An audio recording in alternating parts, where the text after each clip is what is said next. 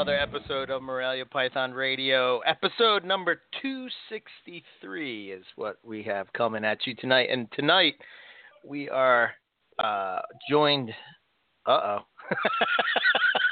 Owen? I'm going to kill him. But continue. Just he gets great. one, and then I will pause and go upstairs and kill him. So... Oh, that's great. We're joined by Dan from DM Exotics.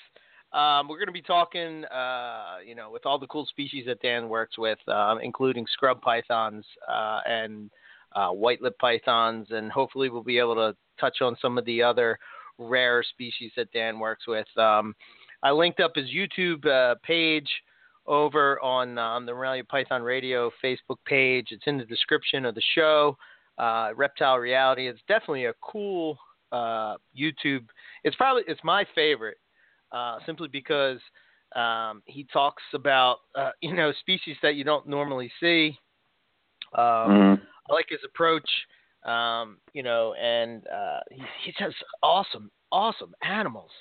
And the other thing that's really cool is he does a lot of trips to different spots, all these exotic places that we all wish that we could go to see, different reptiles and animals and stuff. And, so we get to live through his YouTube channel, and it's pretty cool. So if you haven't seen it, you should definitely check it out. And, of course, tonight we won't be talking about carpets at all.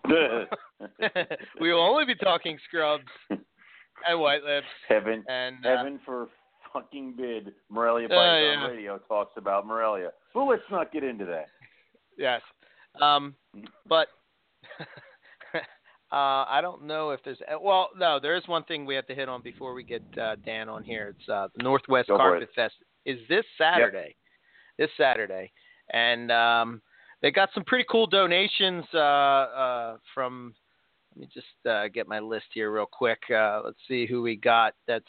Seems like $200 is the going voucher for all the different the people. So we have Nick Mutton from Inland Reptiles. We have myself. We have Owen. We have Howard Redding from Redding Reptile Breeders. Let's see, who else do we got? Bill Stiegel, he's doing $200. Ryan Young doing $200. Yep, Ryan Young. Justin Zoolander is doing $200. Yeah, pretty cool list. All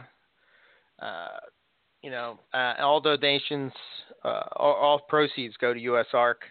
And for any other details that you may need, you can check out the Northwest Carpet Fest Facebook group page, and you can also check it out at carpetfest.homestead.com. So I'm assuming that Nick and all those guys will be there. So if you want to go and hang out with them, and you're out there on the West Coast, up in the Northwest, it's going to be in Seattle. And I'll post it again over on the Facebook page so that everybody knows the info. But cool. I can't believe it's here already. You know what I mean? That I know, right? So quick. God damn. It is really weird. So, anything else you need to hit on before we get Dan on? Because there's a lot that we want to talk to Dan about. No, dude. Let's get this thing rolling before we run out of time. So. Yeah, it goes quick, man. It goes quick. Mm-hmm. Hey, Dan. Welcome back to Morelia Python Radio. Glad to have you. Glad you could come and chat with us. What's going on? For sure. Yeah, thanks, guys. It's been, I had to look it up. It was 2012. Holy crap. A while. Yeah. Yeah, I'd say. Wow. Yeah, so, just, in the last 4 years, it's been real busy with work, real busy with the animals and traveling and trying to knock down projects. And the time, obviously, it goes by very fast, especially when you're as busy as I am. It just screams on by. Well, that's good rather than just kind of snailing by. But yeah, well, I hope when I retire it starts doing that. That would be great. Then he can slow down, please God. But it looks like your collection is kind of under gone like a big change in the past couple of years to working with some of the more rarer species than you previously were. Can you kind of give us some highlights of what you got going on? Yeah, sure.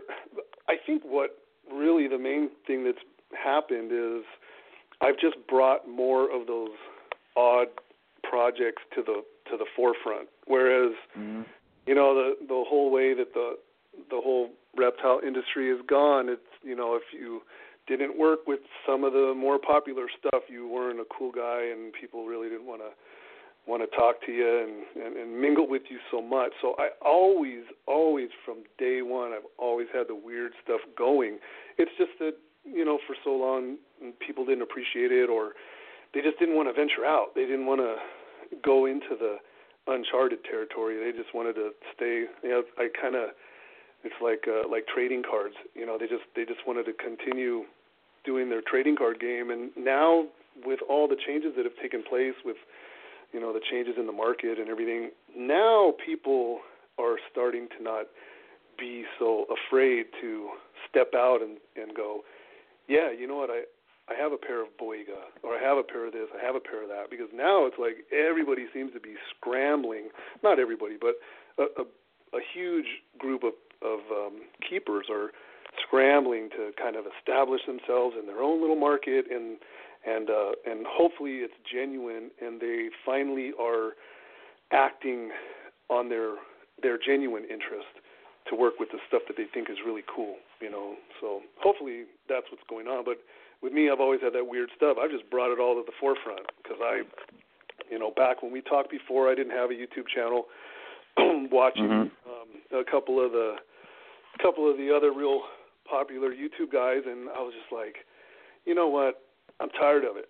I want to start highlighting all the rest of the stuff that's out there, because nobody's doing it, and there's so many keepers, especially new hobbyists, that they never seen any of this stuff. They don't even know it exists. You know, it's just like kind of a deli cup world for a lot of those people, and it's not their fault. It's just it's what they're exposed to, and so I just thought, fine, here I come. And so that's been my goal this entire time, is just to push all this stuff out to the forefront. And I'm not, you know, I'll admit it, I was doing ball pythons and all this other stuff, just trying to fit in and kind of I needed something that was going to make me some money and kind of help fund all the rest of this stuff. But, you know, in the meantime, I'm pouring my heart and soul into all these other projects that most people don't care about. So I just push it all to the forefront.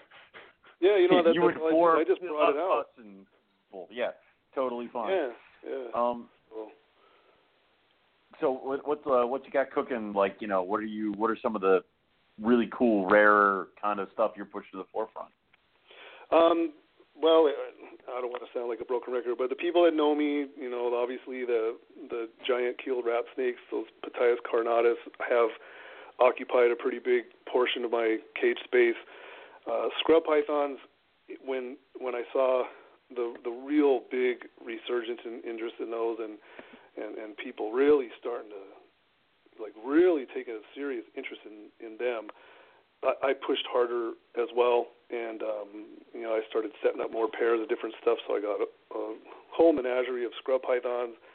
I enjoy green tree pythons, so I've set up a nice little corner of those. And Boiga, this particular season, I kind of ripped through them real fast with breeding. Like I just started knocking down all these breeding accomplishments, and it was like, all right, cool, you know. So the collection got really big and really out of hand, and it still is a little bit too big for what I wanted. So I've cut some of the Boiga projects back after I've had success with them, and just kind of being able to put it all on video so people can actually see that I've done it, see that it can be done, you know, and share the information and put that out there. But I've been cutting back some of the miscellaneous projects and just kind of trying to focus a little bit. It's better for me. It's better on the animals. It's better for breeding success. Hopefully, you know, I can dedicate more time, and I'm not like really shotgunning it and spreading myself out too thin. Very cool. Very cool. So, all Positive boy, I guess. So is that why the move was kind of more gearing towards what you're really enjoying rather than doing just what you're supposed to be doing as a reptile breeder? Like yeah, pretty much. You want to work with? Exactly. It's just like I always had it. Is always there. It was, and I know you guys are going to want to talk about the importing and that, but it's funny because my suppliers are always like, you're kind of like a dream come true because everybody's pushing for the same stuff over and over and over again, and then here comes this guy, here comes Dan, and he's pushing me to get all the stuff that nobody wants.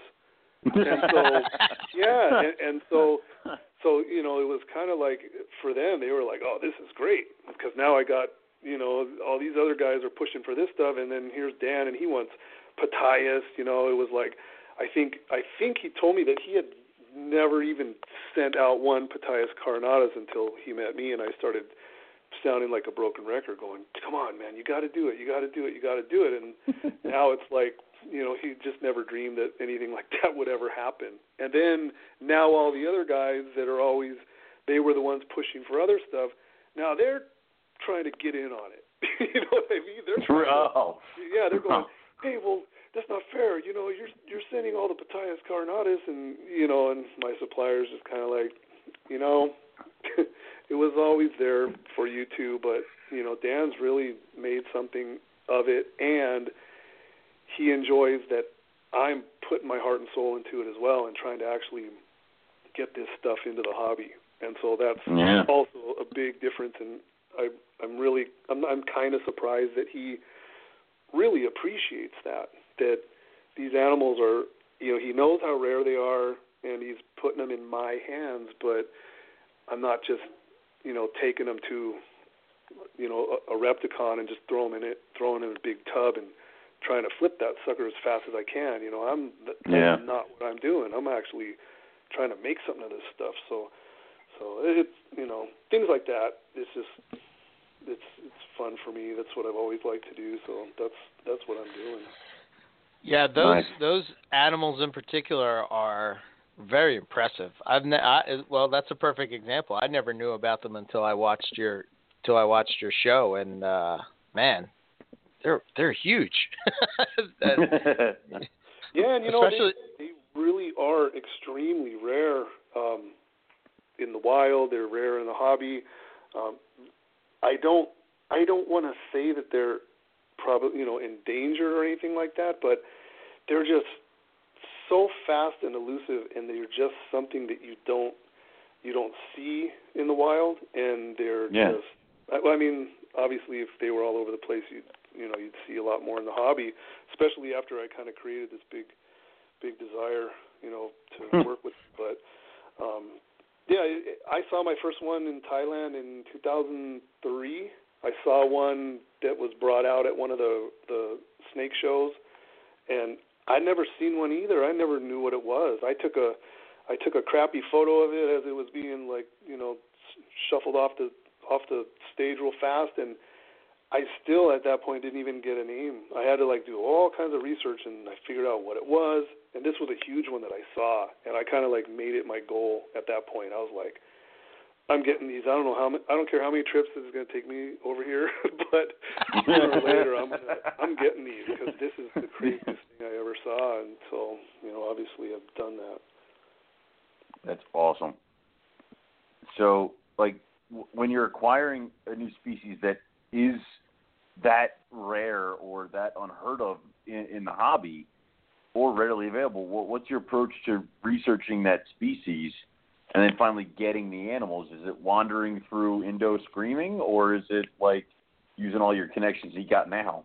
You know what? I think it's probably just luck that I bumped into enough people to where finally one of them said, I know exactly what you're talking about, and I can get those. It's not easy, but I promise you I will try my hardest. And so, so many other people, they were just like, no way. And they just kind of laughed and, no, sorry, it's not going to happen.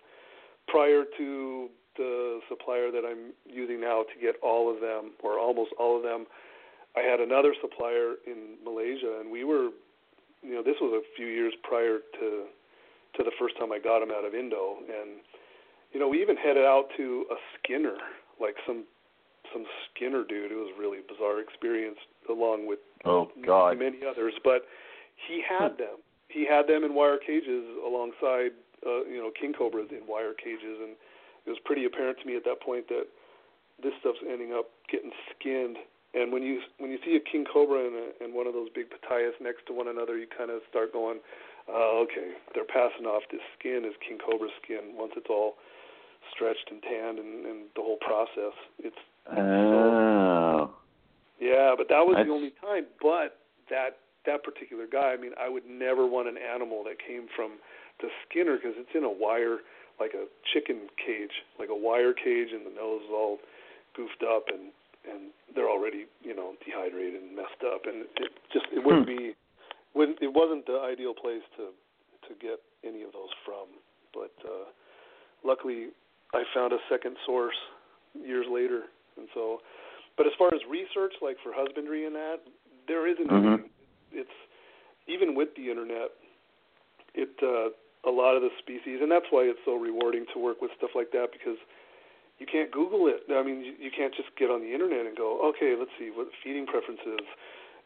None of it's out there. You have to kind of pioneer it. So I just kind of used, I'm not all bitching. I'm not better than anybody else. I just happen to have a lot of experience with a lot of weird stuff that I've always enjoyed, and I just kind of brought all the tricks and tools to the table that I knew of, and figured them out. And once it was kind of, I had them figured out how to get them established in that, it was pretty easy. And I'm very open with the information, so I share it pretty freely. I haven't unlocked the breeding yet, but I'm getting real close. I've gotten some infertile eggs, and for the people that have watched my videos, they breed right in front of me. Like that's awesome. Usually a pretty difficult step, that's an accomplishment, but man, I've gotten that. That's easy. But now it's just trying to manipulate things and try to kind of get it all worked out and figure out what's going to work. So again, I'm applying more tricks in that, and once I figured it out, hopefully I figure it out, and then I'll share that information as well. But it's cool, something like that. It's fun because you feel very accomplished when it's all said and done. It's not like a little recipe where you just go, okay, do this, and this, and wait 55 days, and it's not like that. It's totally different. Right. Yeah. You have to work at it. Yeah. Man, 5 years of breeding seasons go by, and you're still chipping away at that payoff must be huge when it actually will does happen when you're working with rare species like that. Yeah, and I've placed a number of pairs with other people. A few went to Canada, there's some on the East Coast, and so there's other animals in capable hands as well. So it could very well be that somebody beats me to it because, like I said, I'm not all bitching and better than anybody else. Everybody has their own, they bring their own experience and whatnot to the table. So it's certainly possible that somebody beats me to it, but I'm trying. Of course, in a perfect world, it should be me after all the work that I've done. But the things that I have accomplished by just getting them here into the United States and establishing them in the hobby, at least for founding stock, that's an accomplishment in and of itself, because nobody knows all the things that I've gone through to get to that stage. And it took a lot of work, And of course, the payoff is with other species as well. It's not just those, but those were always probably my top 2 or 3, animals to acquire. So it's still successful, and they're really fun to work with. The reward working with those and having those in a collection, they just really trip me out, and they're so smart and everything. Yeah, I was just going to ask you that. They seem like, from watching your videos, they seem like they're, one of those snakes that have more of an intelligence than, than say, some snakes, it's just they're on autopilot, whereas these guys seem to be, checking things out, so to speak. Is that true? Oh, it goes way beyond that even, and I don't want to sound like some crazy lady on some Animal Planet television program, but I swear these animals recognize me. When I walk into that room, it is totally different response when it's me as opposed to my wife or a stranger. They act so different. With me, I just must represent food because they raise their heads up. They camp their heads to the side. They try to get a good look. What am I holding in my hands? I'm telling you, and I don't want to sound like a nut, but these animals, they have unbelievable eyesight, and they recognize all these things, and it's bizarre. It's like nothing that I've ever worked with before. I hear it all. I know we're going to be talking about scrub pythons, and that's the kind of the main thing of this show, but I hear it all the time. Scrub pythons, the most intelligent snake I've ever worked with, and I'm just like, you haven't experienced what I've experienced yet. It's really crazy. Once you open up that vision, like extremely acute vision, to where they see what you're carrying, and there's times where I walk into the room and I'll put a box of rodents on the floor. It's the same box every week, and the box goes down on the floor, and the snakes up in the top cages, they're way up high, and they got their nose pressed against the glass, and they're tilting their heads to see what's down there in that box. And my scrub pythons don't do that. They just wait for some heat source to come within range, and out comes this long, clumsy strike. That's right. Different. Right. Jesus. Yeah. Wow. But cool.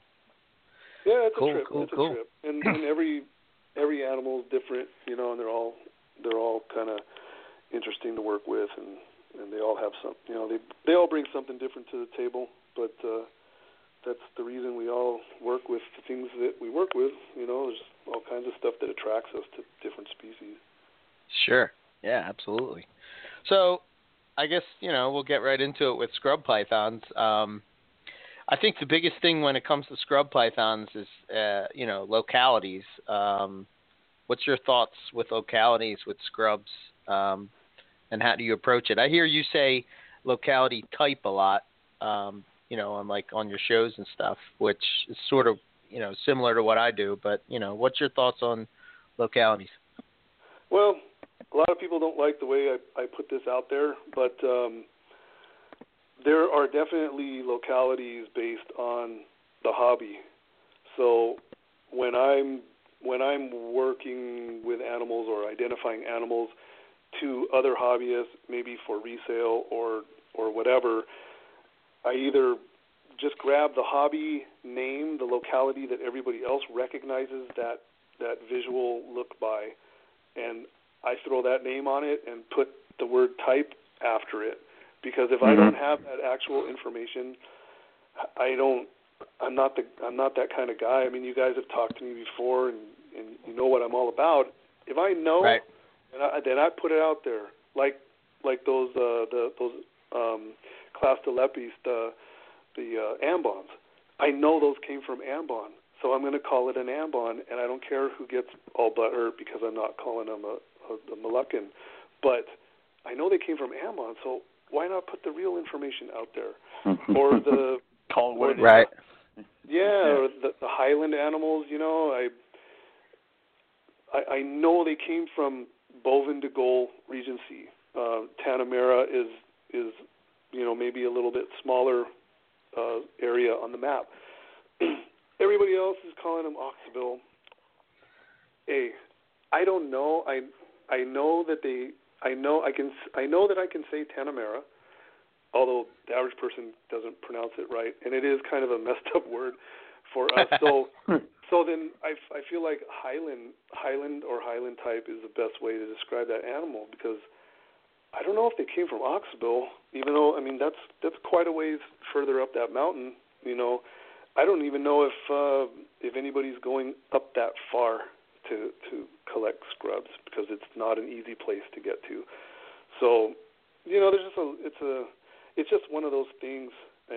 A lot of times I just let other people, they put their names on my animals, and I'm good with it. Because if I don't know where it came from, then go ahead, be my guest, call it whatever you want. I know where it's sitting right now, but I don't know where it actually was collected from. And I think that there's got to be so much stuff that we have wrong. It's got to be. Yeah. Because, back in the days when people were just throwing a dart at a map of West Papua and going, oh, you know what, that actually sounds cool. Let me call this locality. Maybe it'll sell better. And I know that went on, with lots of different stuff, and some of it's probably correct, some of it's incorrect, some of it is just got to be downright deceptful just because it would sell and it sounded more attractive. So I've been to Indonesia. I got a bunch of stamps in my passport.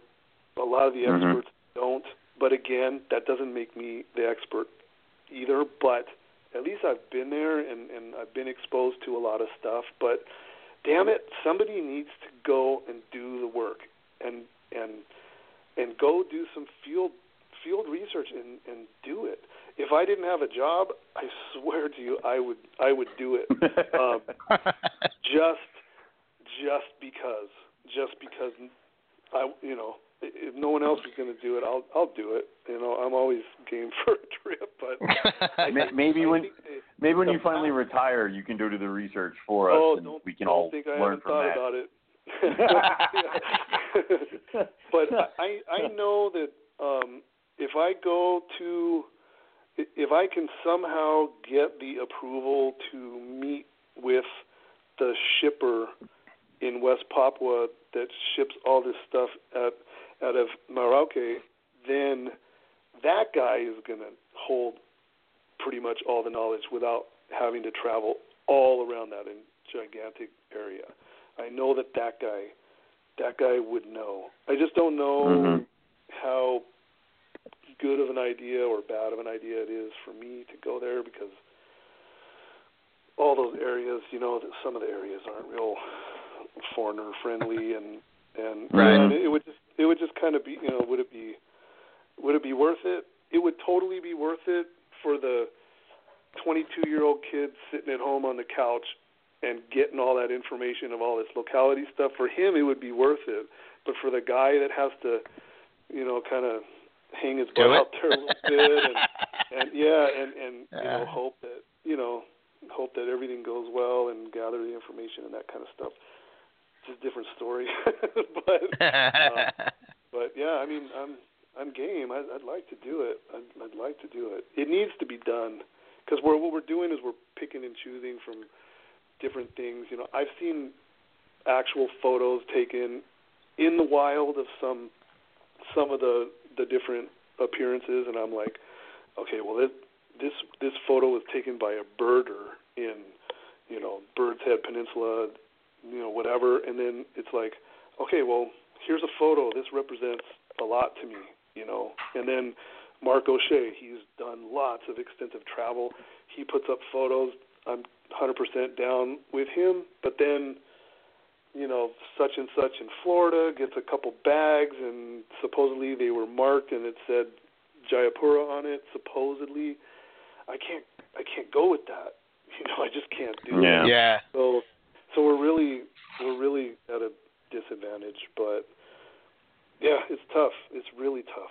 And again, I have to kind of play two sides as well, because what if I had something from Merauke and then also another animal from Jayapura, but the Jayapura looks like Merauke and the Merauke looks like Jayapura, and I put it up for sale and I label it what I know it is, but it doesn't look like that. You know what I mean? And then then you start having all these flame wars, and that it's not. It's that you're so off. Your locality is wrong, and and it just turns into a mess. So I feel like I speak a couple different languages. If I ask for certain animals from my supplier, there's a lot of different things where I ask for animals by a certain locality, but when they get here, I gotta switch my language and start talking hobby talk again, just because it kind of makes the world go round. But yeah, it kind of always cracks me up that people that haven't been over to Indonesia, all of a sudden are experts on, the localities of animals in Indonesia. I don't know. It's just crazy sometimes. It is, and I'm one of those people. I don't talk that much. I keep to myself a lot of times. I see tons of comments all day long posted. Don't think I'm not watching, because I read all this crap on social media. I part of my job is I have to kind of be on top of things. I want to see who's saying what and who's doing what, and you kind of have to do that, especially when you're in business. But I bite my tongue all day long. I make no comments, but I read it all. And my dad always said the empty can rattles the most, and there's a lot of empty cans out there. And I'm not pointing fingers at anybody, but there's a lot of people that do a lot of talking, and yeah, I'm just kind of like, well, I don't know. I start with, all right, show me your passport. Right. There you go. Like, at least, like that's that a ends start. it there. Yeah. Yeah. So, yeah, even like if at an expo, like say for example, I'm at an expo in Jakarta and I see some beautiful Claas de Lepes and here I learned this once the hard way. Here I am, some dumbass, and I go, oh, Moluccan, and they just looked at me like, what are you talking about? Because over there it's not the Moluccan Islands, it's the Malukus. Maluku is that's what they call it. That's the Indonesian word for that, from what I understand. And it's like, no, this is Seram. So like Ambon is like one small, I believe it's an island, and then Seram is right next to it. So I see this fantastic Claas de Lepes, and I'm calling everything Seram, or at least that's the first word that comes out of my mouth, so I don't sound like an idiot. Because right. I got to talk. Now I'm going back to a different way of not their language, but I got to talk.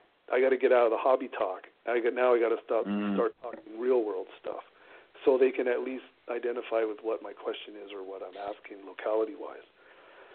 So it's stuff like that. Whew, that must be tough to juggle back and forth between the two worlds. Yeah, I mean. Yeah, it is. It is, but you know what?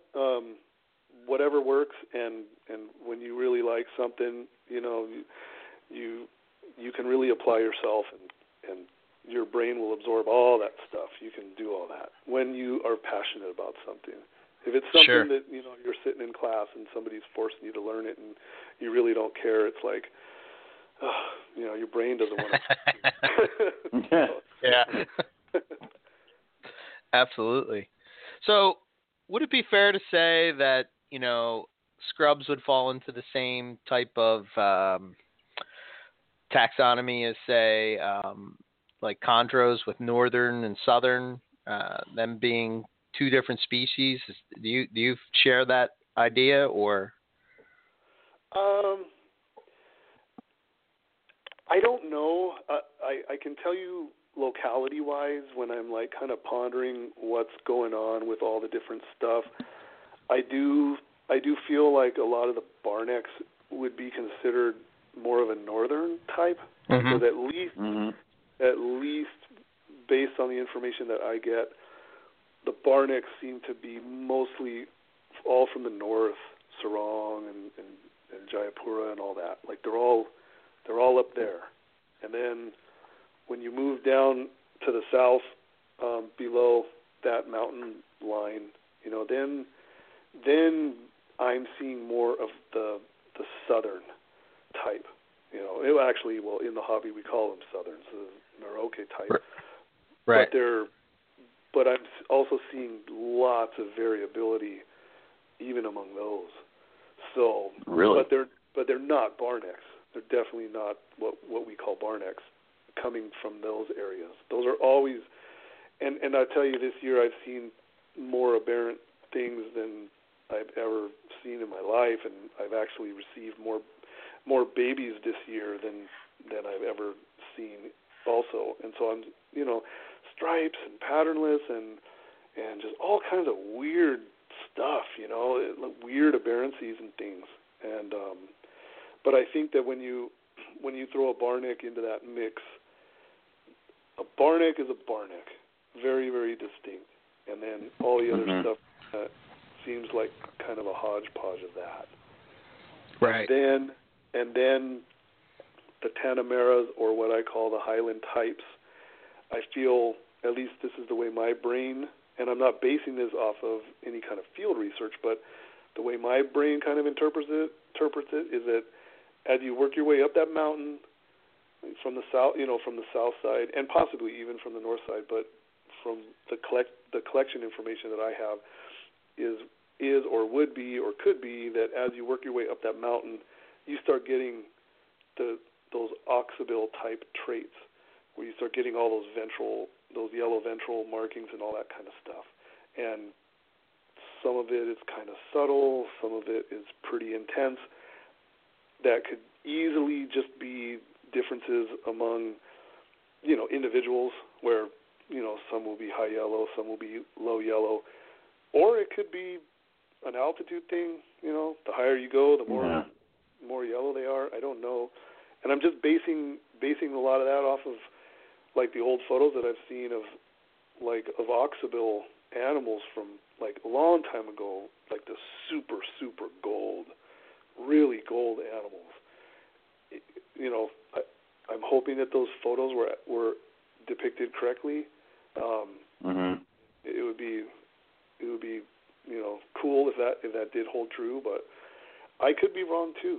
But that's just kind of the way that I kind of interpret, and all the information that I've gathered and talking to my supplier and talking to other people and kind of putting it all together, and it's kind of the way that I have it all figured out. But it's just one dude's opinion, so I couldn't say for sure, But it's an informed opinion. It's not like you just decided one day to think like this. You're like looking at evidence. Dan didn't just wake up today and goes, you know what? I'm going to rename everything. So it's like, it's an informed opinion, and it makes a lot of sense. So, yeah, I agree with you, but still, I don't feel comfortable basing, I don't feel comfortable like putting that out there as fact. Even though it's sort of based on facts and then also kind of filling the gaps with my own interpretation, it's still not 100% fact, Yeah. It's my informed opinion, but I have no idea. I don't know. And there's so many people that have really strong opinions on all this stuff, and hence I keep my mouth shut and just kind of stay quiet until a couple dudes like you ask me about it, and then I talk about it. Other than that, I just keep my mouth shut. I don't want to be the empty can. Yes. Yeah. Makes sense. Man, it does. So with all that being said, when you're going to go and put a breeding project together for scrub pythons, I mean, how do you go about, do you look at just the phenotype of the animal, or you just, you go by, okay, I know this locality, is this, from the supplier, I put this, wait till another animal comes along that looks like this or is from the same area? What's your thoughts on that? I figure you can't go wrong with matching like animals, because somebody could leave tomorrow and do 3 months of field work and photograph and videotape the whole thing. It's all 100% cataloged, and if you put two like animals together, you will get the actual locality, and then you can proudly say that this pair is this, because you matched up, you matched up two almost exact animals, or at least obvious animals that are, coming out of the same location based on their appearance. You can't go wrong with that. Yeah. But if you grab some some cool looking whatever and another cool looking whatever just because somebody, told you at an expo that they were both collected from wherever, but they look different. It's like, well, someday, you may be proven wrong and that you sort of hybridize the localities with each other or whatever. But I just go with like animals. I mean, that makes sense to me.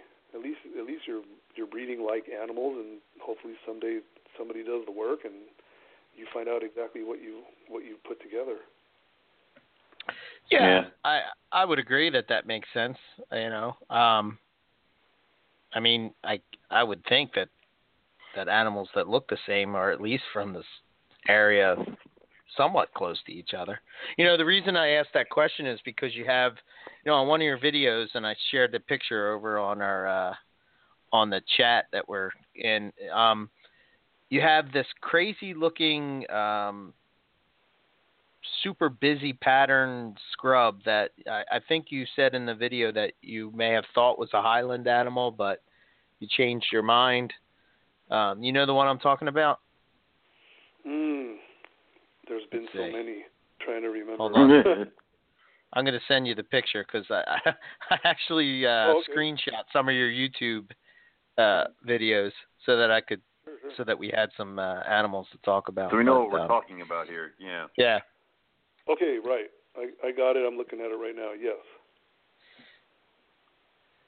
Yeah. What's so the that animal? Tanamera. Okay. Okay. No, wait. You know what? No, this is from. I think that's from the first video because I did two scrub videos, and I'm confusing that with a newer photo where I was holding an animal that size above some babies in a tub below it, and I was doing a comparison with that. No, this particular animal, I never really identified what that was. I know who bought it. I no longer own it. I know who bought it, and it's turned really gold, and it's really gotten nice looking. But again, I don't know. I would venture to say, kind of hesitantly, maybe Aru, based on what the hobby calls Aru, because of what I know this animal is looking like now, because it's kind of an older. It's a lot bigger, and it's gotten very gold. But it was back around that time. I was getting very, very few scrub pythons. Just get this weird random mixture where I get maybe in one shipment I'd get like 3 animals or 4, or maybe lucky enough to get 5 animals or something, and they would be like, it'd be like an 8-foot bar neck in there, and then there would be like a baby that was all dirty that needed to shed, and then that animal. I remember like one time I got an animal like that, and it finally shed, and it was a patternless that I couldn't see when it first came because it needed to shed so bad, and so I get this random mixture of all this stuff, and so that those are the times where I'm guessing. I'm just kind of like, I don't know what it is, but you know what? Get another one like it, and then you're good. Yeah, right. Find out what it is later. Yeah. Figure all that other stuff out later. Just make more of it. Yeah. So. Yeah, exactly. And I posted this weekend. I posted that album of all those youngsters. The variability, it's insane. I mean, there's so many different looking animals, but I've seen so many now where I'm starting to pick up on certain traits, where I'm kind of like, okay, this has the same traits as this, so I'm gonna say that these are from the same locality, and I can play that game, but the range is incredible, whether it's color, pattern, all of it. It's just really crazy to me. I never even, and then now I'm getting a real trained eye, where I can like grab a little.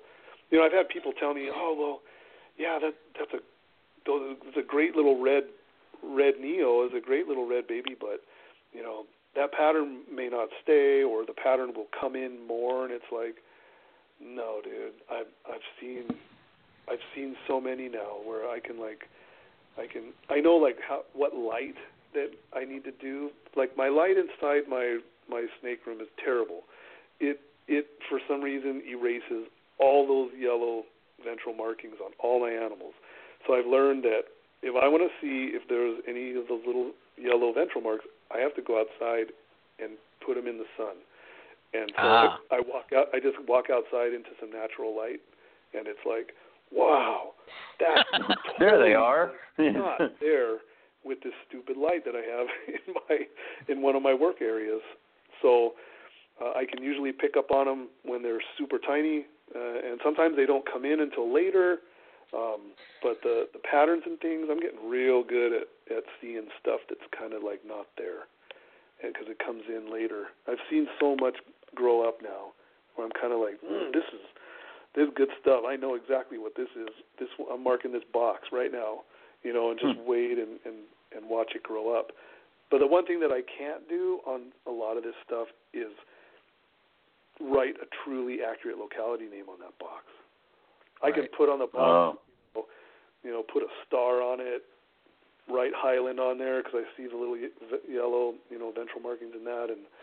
But sometimes I can put the locality on there if I have that information, and sometimes I can't. I just have to kind of lump it all up and go, well, I'm going to have to go Meroke on that one, because I'm not seeing the traits. Because I'm not seeing the traits that I should be seeing with the stuff that I know for a fact came out of Tanamera. So I'm kind of like, I'm sort of building a loose, I don't want to say database because I haven't put it into a computer. It's sort of just in my brain, but I'm building the information, and I'm acquiring it. I'm building more and more and kind of reinforcing things. So it's kind of cool. I mean, I'm in a very fortunate situation where I'm able to see so many. And I know you guys want to also talk about the quota, but I seem to have just about consumed like the whole quota. For that. Oh, really? Yeah, I this year for some reason, sometimes when you push hard, all of a sudden the floodgates break open, and so I've gotten a lot of scrub pythons this year. Easily, I'm gonna go out on a limb. Got to be way more than anybody else in the world outside of Indonesia. I've gotten a big amount, compared to the average year where I may get 12 or 13 or 14. All of a sudden this year, you've seen how many albums of animals that I've been able to put up, and so it's been insane. Never with an import, like when you're ordering from overseas, never say we'll take all. Like don't ever say that because sometimes you'll go like 4 or 5 years and you'll get like 2 or 3 animals over a 4 or 5 year period, and you keep saying we'll take all, and then next thing you know 3,000 are coming next week. You just never know what could happen. So it's one of those kind of deals, and even my supplier said that this year was crazy. That in 25 years in the reptile business, he's never seen so many just this year. And he doesn't expect it to be like this every year. It's just this particular year. It just happened. It's weird. Yeah, it's so I've worked with scrub pythons off and on from 2011, I think, maybe 2010. And, oxables or the Highland type are the ones that you could never find. And, of course, when I don't have any money, they're all over your page. I'm like, oh, man. Yeah, totally. And the thing that's cool is that I'm not seeing any else with them out there. Like it's not like all of a sudden, I have a dozen or more, and then they're popping up all over the place. Florida, got 50 and this guy got this many. It's not like that, you know. It's just kind of all of a sudden just this quantity popped up, and because I'm serious about it and I pay my invoices, you know, they came to me. That helps, right? Yeah, that always helps when you pay your bills. Always helps. Yeah. Okay, that's cool. So maybe we'll shift gears a little bit and we'll talk about Moluccan scrubs, which we hit a little bit on, you know, just a little while ago. But I think that, you know, one of the things that you mention in your videos, which I think is important that people should know, that, you know, that area is not just one island. It's a chain of islands, right? I mean, It is. It's a big group of islands, and you know, if you look on a map, you know, it'll tell you Molucca Islands or Maluku, which is a synonym. It's basically the Indonesian synonym for that, and it is a very, very big area down in the southern range of that area that they refer to as Maluku. It starts just north of Timor. For those of you that are familiar with the maps and that, it starts just above Timor, and it includes other islands where other locality scrub pythons and even different species occur, like Tanimbar, Aru. Those are all within the Maluku island chain. And then up to the north, if whoever started this kind of common locality name, you know, if they didn't differentiate between North Maluku and they just kind of just lumped it in like that, it goes way, way up to the north, where, you know, it includes Halmahera and many, many, many islands in between. But Ambon and Seram are kind of the center of it all. They're right kind of smack dab in the middle of that big island region, and I know for a fact that they're the yellow Clastolepes that we all know good and well. Those are coming from Ambon and Seram, for sure. They could very well be coming from elsewhere, because whoever chose to give this animal a common name picked, instead of picking Ambon or Seram, they picked this huge, gigantic area. So, I don't know. Like, there could be some beautiful gold specimens coming from a bunch of the islands all around there, or maybe they're all coming from Ambon and Seram, and whoever was the first guy that, you know, back in the late 80s, when all of a sudden I first remember starting to see all these beautiful gold animals coming in. You know, whoever that first person was that said, we got to give this animal a locality name. You know, they picked a huge, huge area. So I don't know.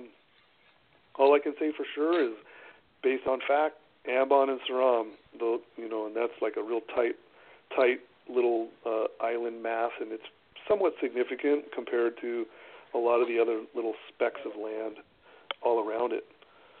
So, and also back in the day, back in the late 80s, when I go to my local importers and see what's going on, I would see these really, really beautiful, beautiful gold animals, like the pair of Ambons that I have.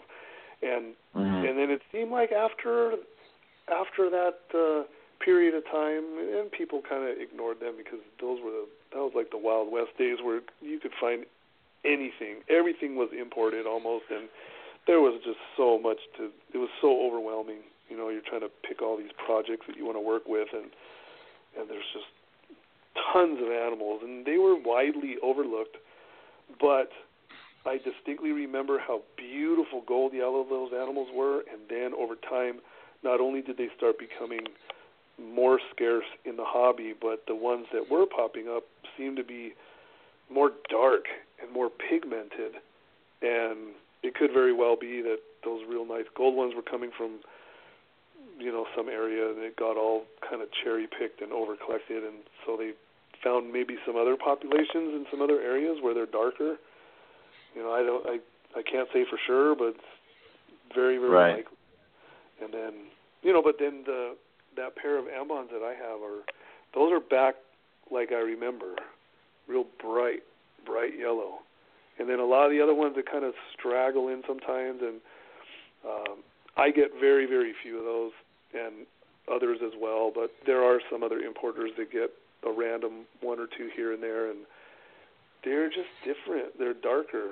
They just don't look they don't have that classic look that I remember seeing back when I was, like a little kid running around the importer place, and back when my brain was absorbing all these images and things, I'll never forget that stuff.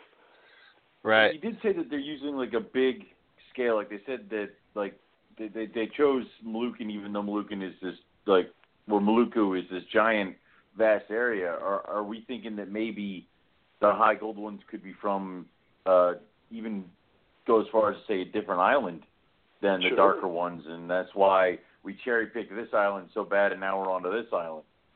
Yeah, definitely. And Indonesian people, they're not stupid. They know if they only have to take one ferry that's pretty comfortable with air conditioning or whatever to get to one island, and they can grab a bunch of, and they're actual collectors, and they're going to collect some pythons that they're going to sell back in Jakarta or whatever. They're going to do that as opposed to going to some other island where they have to take 3 ferries and then, swim on a raft to get to the just to get, some beautiful gold python that the guy in Jakarta is going to give them the same price for. They're going to go, the lowest hanging fruit because it's the least amount of work and effort, and they're probably going to get the same amount of money. So, makes sense. Yeah, so there's a lot of factors that go into that, and there are some areas in Papua and that whole region where you should not go if you're not one of those local guys. It's just this is a very tribal region. I went there for the first time to West Papua last year, and we're going back again in November, and it has just absolutely captivated me. It's all I think about, and my wife as well. Like, she's from Thailand, and she's used to all these beautiful areas and islands and nice reefs and all that. But there is something about Raja Ampat and West Papua and all these reefs and the sea, and even the people have just won us over. The whole thing has left such a deep impression with us that we just can't wait to get back there. But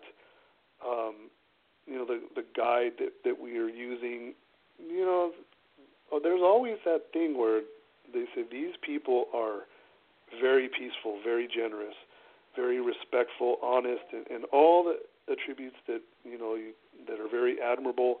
But they are a tribal people, and all they know how to accomplish the things that they don't like, and they want to fix stuff.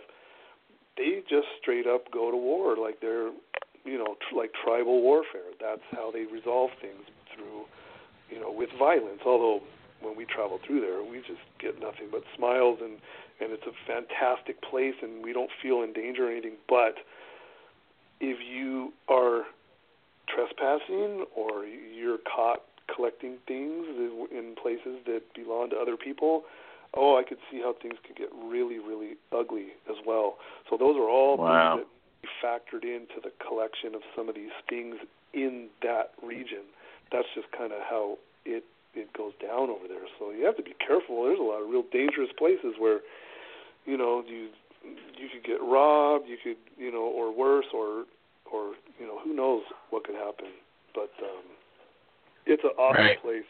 And I know it's getting a little bit off the topic, but I did want to talk about it. Is that area, you have the Lydeckers Line, where you have Australia to the south, and then you have West Papua and Papua New Guinea, and you have all this fauna that over all these years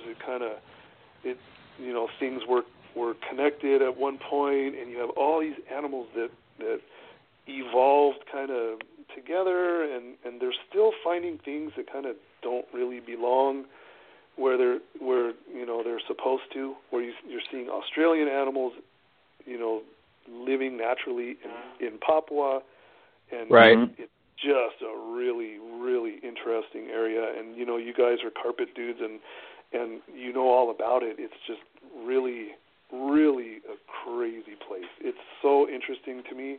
I can't stop thinking about it. It's really a crazy part of the world. It almost seems like it's like if you were to imagine prehistoric times, you know what I mean? Like, oh yeah, yeah. Even that's what comes to mind. Even the people, even the people, and it's when you see those people, you're looking. I mean, they're more like an Aboriginal people, but you're not looking around and you're not going, oh look, that guy has blonde hair and that one has blue eyes and that one's this and that one. Like they're just a very strong ethnic looking people, and they've been there since the very beginning, and even that is a real trip for me.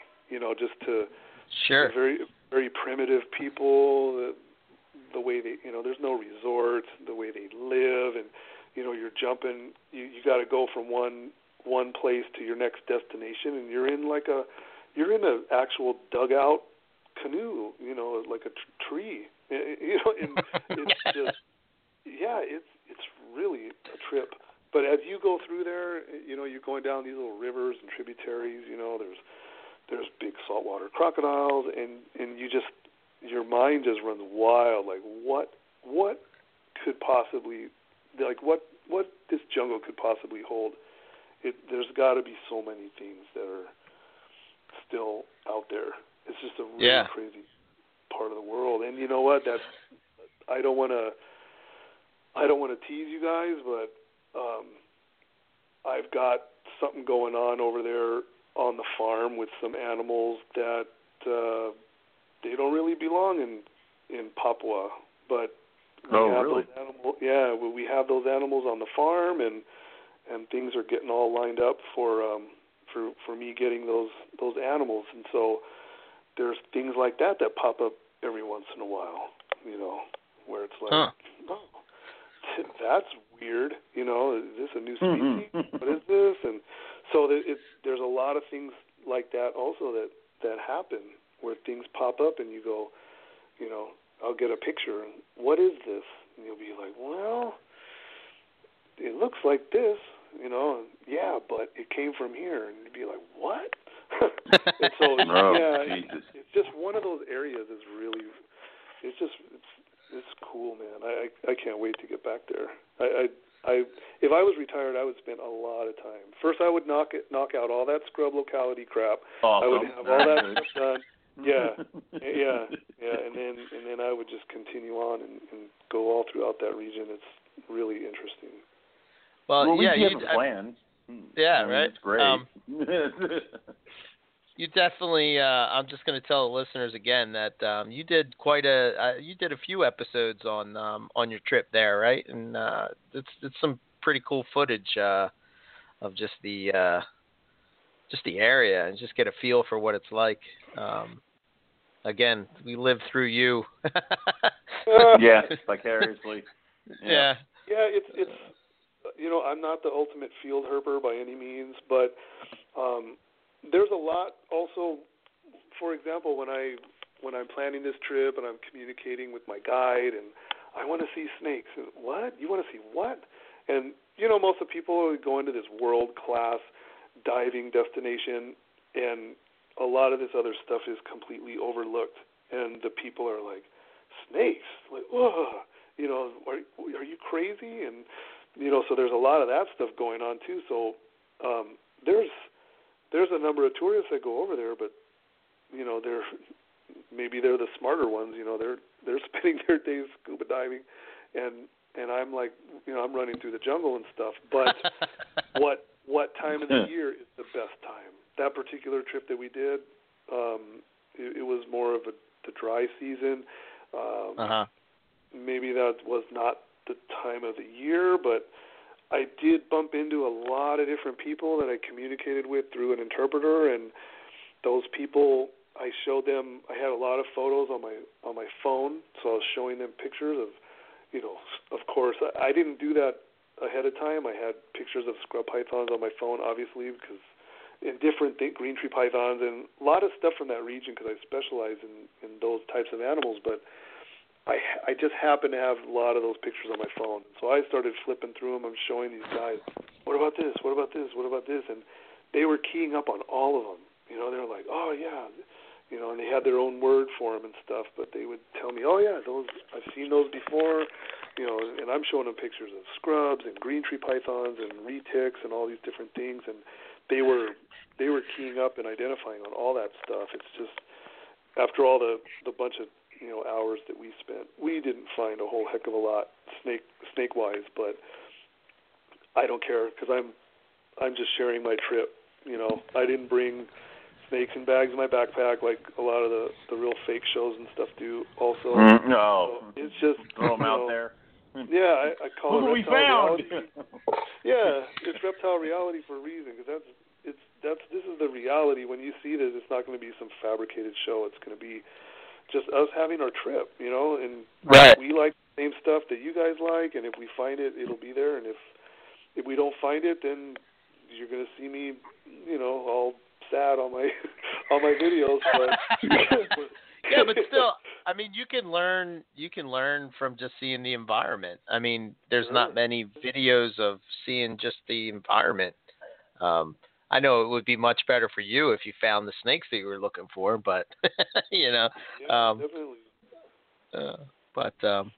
What about what about Highland scrubs? One of the things I was thinking is, do you see any difference between the animals that are collected farther north than the snakes that, say, collected at the base of the mountain type of deal? Do you see anything that stands out? That information I don't have, because I don't know which animals came from where. I have like the general region, but I don't have it pinpointed all the way to where the animals in this bag came from up here and these came from down there. The best information that I've been able to get is that the collection route from up there is basically done by a river. That's the information that I've gotten. So a lot of the animals are being collected along the way by a river to a certain extent, and then from there it's just goes by land. But I can only imagine that animals are being collected from various locals along the way. Some animals are coming from a little further out. Some animals are coming from closer to the collection route. So it gets really convoluted at that point, which animals came from where. So the best that I can get is like from my supplier. Like he'll mark the bags because he'll have the information, but it's only based on like a certain region, but it won't be pinpointed all the way to like collection data to where it's like, oh, these animals came from 2.3 kilometers from. Yeah, it's not pinpointed like that. Gotcha. So it's just all Highland type animals. Yeah, and that's why I throw that word at the end, Highland type. Right. And I'll put that locality in there because I know the animals that came from that particular locality. But it's a big area. It's a very big area, and not only is it kind of far-reaching, but the collection of those animals could go further outside of those areas also, just because they get hand carried from here to there, and then they get passed off, and the animals could travel quite a distance. Right. Sure. So, yeah. The other one that I think of is that I'm assuming you still have this one, that patternless Highland type. What's the story with that one? The baby one you're talking about, or the big one? I have the big one. The big one. Yeah, I still have Yeah. him. I just did some cleaning over the weekend, and I had him out, and thankfully he's still really cool, real mellow to handle. And I actually was meaning to do a video this weekend just to kind of keep people current and let people know I'm still alive, and I was just going to pull out some random things, just to kind of keep my subscribers satisfied and try to get some new people on board.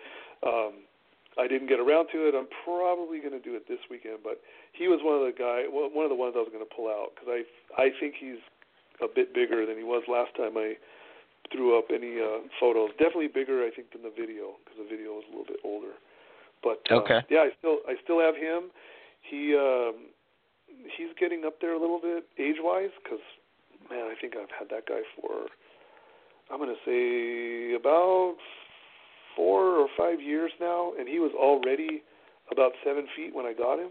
So he's getting up there in age a little bit. So he's getting a little bit darker, but still nice and gold and real nice looking. The reason I asked baby or adult because I have another animal that is a patternless Highland that has lots of gold coming in. And it's really? One of the little ones. Yeah, and so I have that one stashed to the side. The gold, with the naked eye, you can really see it, and you walk it out into the sun, and you can really see big, wide swaths of gold that go way up the sides, almost to the back. So that animal is, I'm just sitting on it, just watching it change over time because it's really interesting for me to see what these guys do as the little rose maroon color starts to, that little neonate color starts to fade away, and then the true colors start coming on. So it's really interesting for me to watch a lot of these change, and that one's kind of a one of a kind that I'm sort of just watching intently every time it sheds. It's not a tame animal by any means, but every time it sheds, I got to reach in there and run outside into the light and go, oh, let me see this yellow, and it keeps coming on. Yeah, it keeps coming on stronger, so it's pretty interesting awesome to watch that change. Yeah, it's cool. Cool. Another one that I saw pop up in your videos was the one where it has sort of like the patterns missing from the bottom half of it. You remember that one? I have a picture of that too. If you yeah, don't. You know what? Send it to me. I see that somewhat. I have animals that are kind of patternless the front half, and then some of the barneck types that I hatched, and other people's barnecks as well. A lot of times they'll fade out towards the back end. Let's see, which one is that?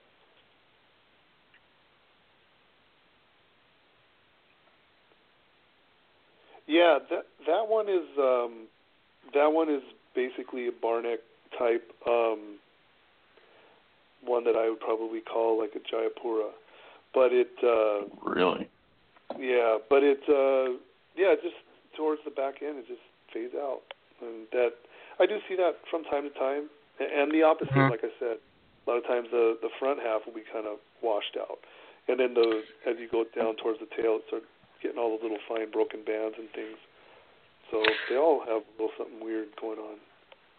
Do you notice that that yellow or that golden color intensifies when you see captive born and bred barnecks? It just seems like every one that I see, I don't know, maybe it's just like the ones that Chris has, Owen, in his collection, and the ones that you have, Dan. It just seems like they're just like screaming golden. Like that contrast is just nuts. Is that I think a lot of those animals originated from some of the first captive breedings, and I think they were done with some really, really high gold animals, and a lot of that stock is still floating around. But the barnecks in general, they're not all created equal, but they do exhibit that bright yellow and gold coloration, some more so than others, of course. But I think it just kind of goes, that's just the nature of the barnecks for the most part. There are some that are super heavily pigmented, and then the others that are not so much. But of course, if it's not pigmented with so much heavy black bars, then it's going to allow that gold color to shine through. It's going to be more gold than it is black. So it just depends. Okay. They're not all created equal, but even some of the animals also that are in my collection, they have some lineage that goes back to David Means and some of the other breeders that have done some stuff. So, they're always, the goal is to get real nice looking animals to breed. I just had this conversation with a customer the other day, and there's a lot of people, they want to get into the scrub pythons, but they limit themselves to animals that are handleable. So they they want me to go sift through a bunch of babies, and they want me to find animals that are more mellow. And there are animals that are more mellow, but I try to also kind of tell those people, is your goal to breed these? And the answer almost 9 times out of 10 is yes. And then, you know what? Who cares if they're bitey or defensive, or maybe you can tame them down, maybe you can't. But don't you want the most beautiful animal that you can get your hands on and breed those and make more? Why limit yourself to an animal that may not be the most beautiful, but you can handle it? I get that, but for me, I've just never cared. I just go straight up appearance. Give me the prettiest thing. I don't care if it bites or not. I want to make some pretty looking babies. Yeah, and to be honest, some of my more pissed off male carpet pythons are my best breeders. Sure. So who cares if it's got an attitude? Because there's probably a lot less interaction also. I don't hold my stuff. I try to keep them as natural as possible. I just, for me, that one snake that's around somebody's neck that I see at every expo, going down every aisle, for 8 hours a day, that snake is wrapped around somebody, across someone's shoulders or whatever. I don't know. To me, it just seems like common sense.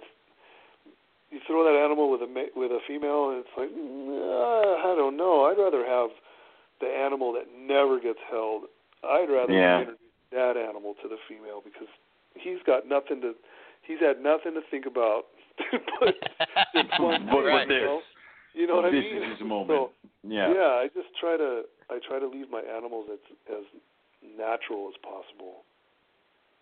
Yeah, I would agree. Do you think though that you might see something similar to what happens with a lot of captive born and bred animals seem to chill out a bit? Do you think that will happen with scrubs eventually once they're bred more readily? I know what you're talking about. I experienced that as I got a wild-caught retic when I was about 15 years old, and then all the way throughout all the years where all of a sudden this new tiger retic morph, the animals seem to all be like very docile. It like goes hand in hand with this trait, and it was kind of true, and I was like, wow, this is really cool. And then then beyond that, as the breedings continue and you see more and more like really docile animals, I'm with you on that with the retics, because we kind of all saw it happen. But I don't know if scrub pythons are going to go that same route, because they just seem like they're just too overly sensitive to heat and movement and all those like external cues. Just seem like it's just that like they're just overly sensitive to that stuff, and so I don't know. Like I just don't know if it's physically possible. I mean, gotcha. As I've been working and getting more and more scrub pythons, there's a lot of very docile animals that just straight wild-caught animals that are already like 5, 6, 7 feet. Some of them are super docile, and some of them are not. And it's just kind of on an individual level. So I don't know. I try to sort of describe those animals as, just very individual. I've had clutches that I've hatched where some of the animals were like almost scary, timid, like docile animals, and to the point where you're going, geez, I hope this thing eats, because it's not trying to bite me, but all the others are. All the others are like little heat-seeking missiles, and I have zero concerns about them feeding, but the real docile ones I'm always a little bit concerned. So it's just, I think it's more of an individual basis. I don't know if somehow those, I don't know. I'm not really sure. I'm a little bit hesitant to buy into that, just because, like if you compare the labial pits on a retic to those on a scrub, there's a huge difference. Oh yeah. The scrubs, they track you, and their vision seems a little bit more acute than retics, and I've worked with both, obviously, retics as well, and the retics seem a little bit more smarter, to where, like maybe for using the example of a feeding response, like you can turn them off pretty easily by using a hook or whatever, and like a gentle tap on the head, and that usually works pretty well with a retic, but that doesn't work with a scrub python. Very, very rarely are you able to to open a cage and go, okay, Mr. Scrub Python, let me turn off your feeding response. Tap you here, just give you a gentle nudge with my hook, and all it does is pull its head back and rears back again, and like refocuses its tracking of you. So I don't know. It's a good question. It would be cool if it did happen, and I've never done any. I've done breedings, but I've never bred for that trait of docile animals. I've never had that luxury of being able to go, okay, well, let's see. This one's super handleable, this one's super handleable. Let me see if I can make really calm, docile babies. I've just never had that opportunity to see if somehow I could breed it true. So I don't know. Yeah, I just think of that. They did that experiment with the foxes, I think it was. Remember when we talked? We talked about that at some point, and they made them like docile, like dogs, which was kind of crazy. But wow. I don't know. We'll see. Yeah. Very Go ahead, Owen. There. So, Dan, can you kind of walk us through how you do your setups for your scrubs, from like your babies all the way through your adults? Because in these pictures and in your videos, you kind of got some really cool like racks and tubs and cages going on here. Yeah, all the babies, they do not do well with big water bowls and any type of tubs where the humidity becomes like almost a dampness. They do not do well under those conditions. So what I do with the babies when they first get here, regardless captive bred or farm bred or wild caught, either of those, I try to give them very, very small water bowls, almost a little bit too small for them to sit in and soak, and that kind of. And then I also use hides of all sizes, appropriate size hides for all the different tubs that I use. So I feel like my observations, I see these scrub pythons a lot of times going straight into the water bowls and soaking. And I get the feeling that they're doing that for security, not because it's too hot, not because they have mites, not because they're dehydrated, just because they like the security of sitting in a water bowl. And if your water bowl is big enough for that animal to comfortably sit and feel secure in it, it's probably going to pick that over your hide, because the hide is going to be probably bigger and more roomy and just doesn't feel as good, because it can't feel all the different sides of it and stuff.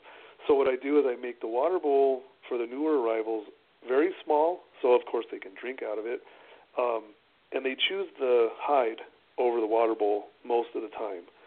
And then what that does is that allows that animal to have a nice shed and not soak, because a lot of times the animals will get weird skin issues if they soak too much, just like over soak themselves, just based on security, just based on them feeling good about sitting in something that's nice and tight like that. So I kind of force them to feel secure in their hides. And then I can do a water bowl. I've messed around where it's like, okay, let me give you a bigger water bowl now and see what happens. They want their hide. They don't want to be in the water. They want to stay in their hide. And I want to keep it dry. I don't want them to get in there and tip the bowl or spill it over, and then the cypress mulch gets all wet, and then the tub gets all, messed up and wet. And those damp situations aren't good based on my experience. So that's basically how I do it. I give all my animals hides. I didn't always do that. Over the last few years, I've come to realize that hides are extremely important to everything that I have. So, and I deal with a lot of wild-caught animals, and I give everything hides, and it seems like that fixes so many problems. Just the animals don't stress. They feed straight out the little opening of their hides, and they get real confident in their enclosure, and they stop going through any kind of stress routine, and they just get real. I want to use the word confident because that's kind of what I see. They're just very bold, and then after a while, then they get the feeding routine down, and then you got to watch your fingers when you open those tubs, because they're already far outside their hide because they smell what's coming. So that's kind of the way I do it with all my scrub pythons. The adults, I do the same thing. I just do it bigger, because I have some really big tubs also, and I just do the exact same thing, but I just do it on a bigger scale. And I really have almost no issues with acclimation. Every once in a while, nice. You'll get an animal that just doesn't arrive in the wonderful condition that you hope for, and that's just the way it is. But very, very rare, very rare. And a lot of times I get some animals and I kind of look at them and go, this doesn't look so great, and I get them turned around easy. You just got to do, and of course, treat for mites and the whole parasite thing and the quarantine thing, and of course always do all that stuff. But along with that, a lot of times people go with paper towels and newspapers just for the purposes of quarantine, to keep things clean and sanitary. But that's not always good for the animal. I have found they're slipping and sliding around on a flat paper towel, and you tilt the tub just a little bit too far, and the animal slides all the way from one end to another. It's just not. Sometimes it's not the best thing. So I do all my quarantine. I do it all with, and all my treatment. I do it on cypress mulch. And the animals, there's traction there. They can bury if they want. It's not some weird foreign, slip and slide thing going on. So, yeah, they do really good just like that. And if I have an animal that's soaking like way too much, in my opinion, sometimes I'll just pull the bowl. I'll just pull the bowl out, make sure it's dry in there, and because I do believe that animals a lot of times will choose security over heat, or you're like forcing animals to make these choices that aren't always best for their health, but they're doing instinctually whatever is making them feel the most secure. So I just kind of do my thing, provide the same exact carbon copy setup for every single one. I feel like I've really dialed it in, and they do really good like the way I do it. So no need to change. No need for. If it's not broke, don't fix it. Yeah. Yeah, exactly. And I used to do all that, paper towels and all that kind of stuff. I used to do all of that. And you know what? If you're worried that about external parasites or whatever, it's not a big deal. I use Prevenamite. Everybody uses. They all have their own opinions of what they use. But just like you said, if it's not broke, don't fix it. I use Prevenamite. I like it. I've used it for many, many years.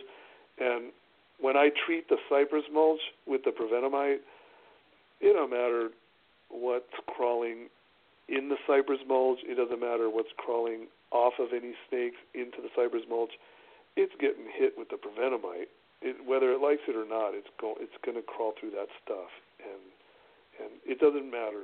Paper towels, yeah, that's easy. That's really easy, but it works the same. You know, you spray that stuff out and you treat it, and that's it. That's the end of it. It's not a big deal. Yeah. So, what are your temps inside the cages and the bins that you have? Like they seem very tall.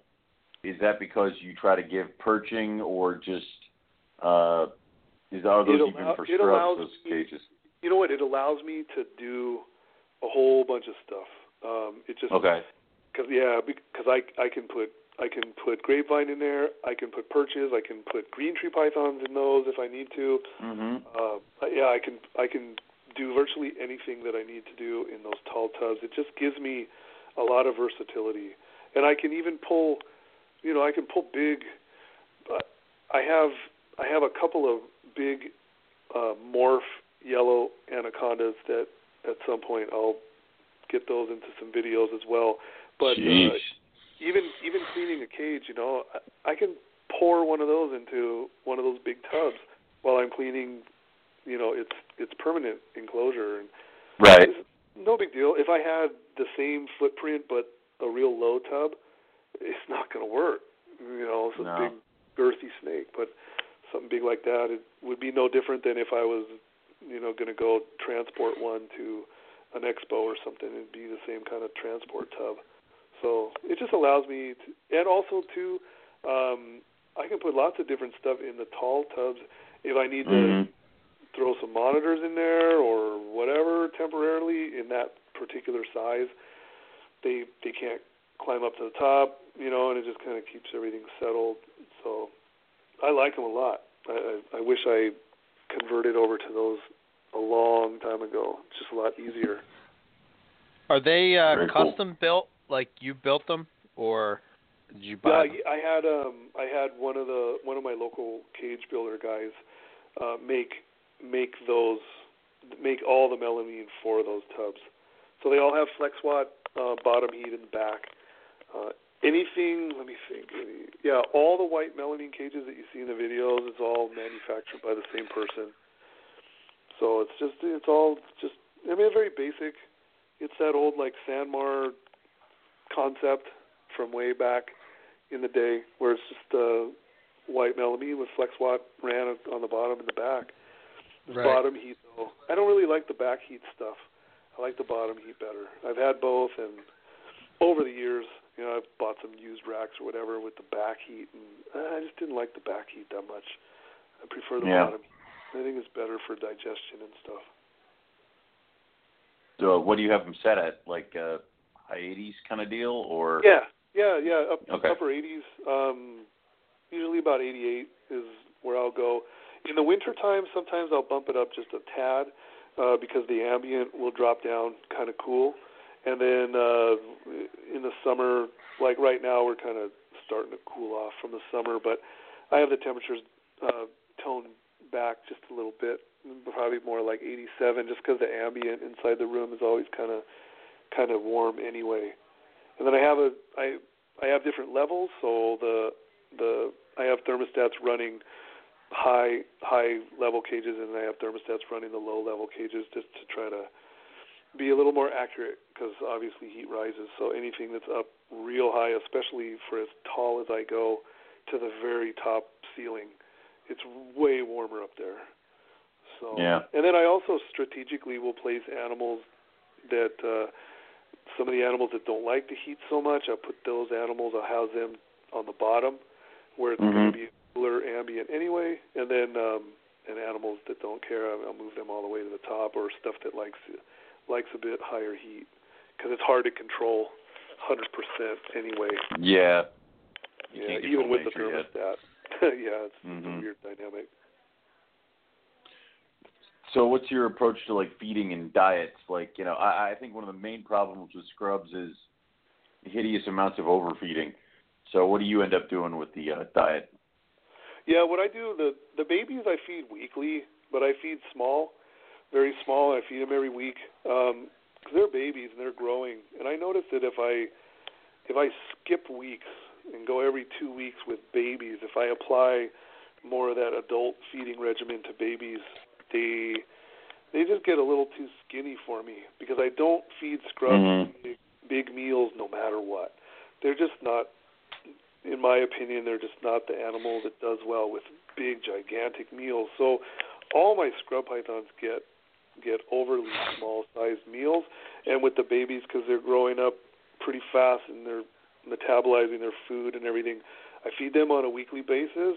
And then the mid-sized ones I'll do every 2 weeks.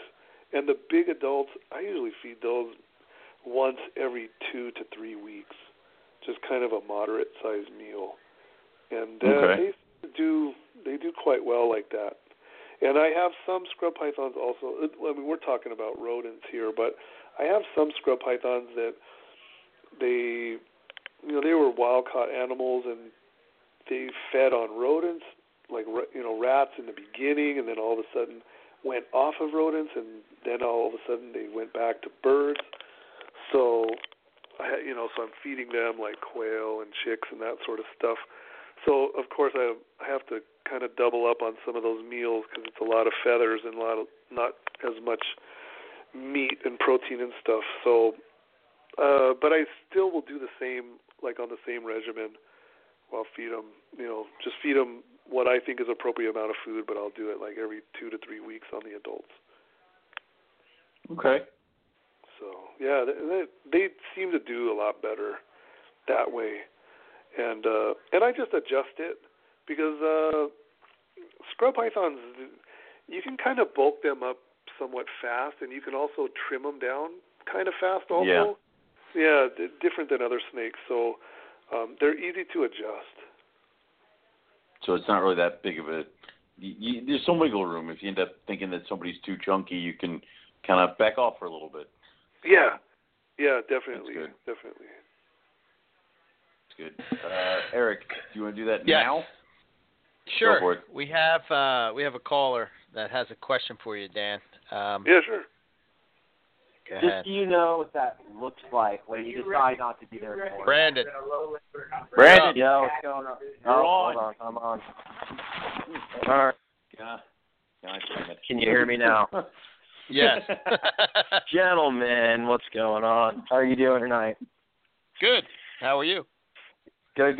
Yeah, I'm excited to hear you on here, man. I have a couple of questions for you. Yeah, go for it. I know I'm going to butcher the name. Feel free to make fun of me. But I had a Moluccan python. Yes, go ahead. Laugh now. I had a Moluccan python for a long time. I raised her from a hatchling up into adult, and, she's fantastic. Unfortunately, I had to get rid of her. But she was actually super sweet and super tame unless I had, a rat in my hand or something like that. Otherwise, it was crazy time. Would you say that that's kind of more typical of that species? Would you say they're a little more chilled out than the rest of the localities, or is she just special? Is there any specific locality that you've worked with that you would consider more laid back and a little bit easier for somebody just getting into scrubs? Not regarding size, just personality. Yeah, well, that's a good question. I think overall I've seen more docile Moluccan than the other localities, just sort of to generalize. But, for example, the two that I have right now they do not like me at all. So, but I think over all my years of dealing with those, I've seen more docile ones than real defensive ones. But as far if somebody asked me the same question but based on all the different localities, I think I would say that I've seen more docile Southerns, Maroke animals than any of the other localities. Okay. Yeah, just to kind of generalize. You know, I don't think I've ever actually had the pleasure of working with one that was captive bred. They've all been fresh import and full of ticks and full of mites, and I just couldn't hold it against them. You know what I mean? Right. So, all right, cool. Question 2. You know, there's a lot that's changed in the carpet python market within the last, let's say, 10 years, but really 5-6 years, as far as all the morphs and different things that are available. And, it's becoming a little more saturated, and people are kind of going different directions with things. Have you seen a increase in the market for scrub pythons during that time at all? Oh, yeah, huge difference over the last, I want to say that the last 2 years have been incredible. But yeah, over the last 4 to 5 years, it kind of first started with the whole ball python thing. A lot of those people finally started kind of to branch out. What I'm seeing a lot over the last year or two, and I don't want to offend anybody, but I'm seeing a lot of retic people sort of jumping ship, and scrub pythons are kind of new to the market, and there's a resurgence in interest in those, and they're big, and retic people, they like big and gnarly animals, and so scrubs are kind of fulfill some of that same stereotype, I guess. And I mean, let's face it, there's a ton of retics coming constantly. A lot of captive breeding, and so a lot of people are kind of going, "Whoa, boy, I don't know if this is where I need to be right now." So, yeah, I'm seeing a lot of it, but I mean, that's the beauty of the whole reptile world is us as keepers. We can choose to work with pretty much whatever we want, unless your local laws or whatever are prohibiting that. But there's just such a big, wide variety. But yeah, man, it's been. I'm loving it, because instead of being the oddball at an expo with a bunch of scrub pythons on the table that nobody wants to talk to, now everybody wants to talk scrub pythons, and it's becoming super popular. And so I'm really happy to see that. Not from necessarily a money making standpoint, but I just like to be able to have people identify with me, because before I went through a decade of ball python stuff, where it's just it was brutal. I wasn't one of the cool kids at all. But yeah, right. Now all of a sudden, now it's like that. But yeah, scrub pythons are becoming unbelievably popular, and the cool thing about it is, even if I wanted to, I couldn't mass produce them. I couldn't get them, from imports or anything like that.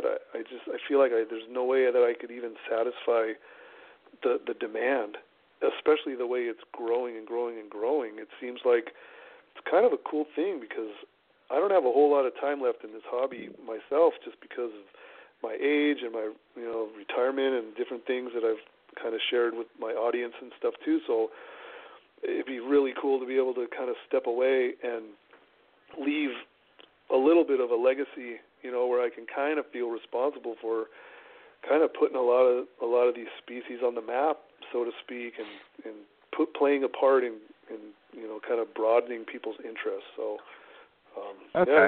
Yeah, it's coming. I found 2 more questions. How many captive clutches have you hatched to date in your hobby life, as far as just scrubs? It hasn't been a lot. I'm going to say 5.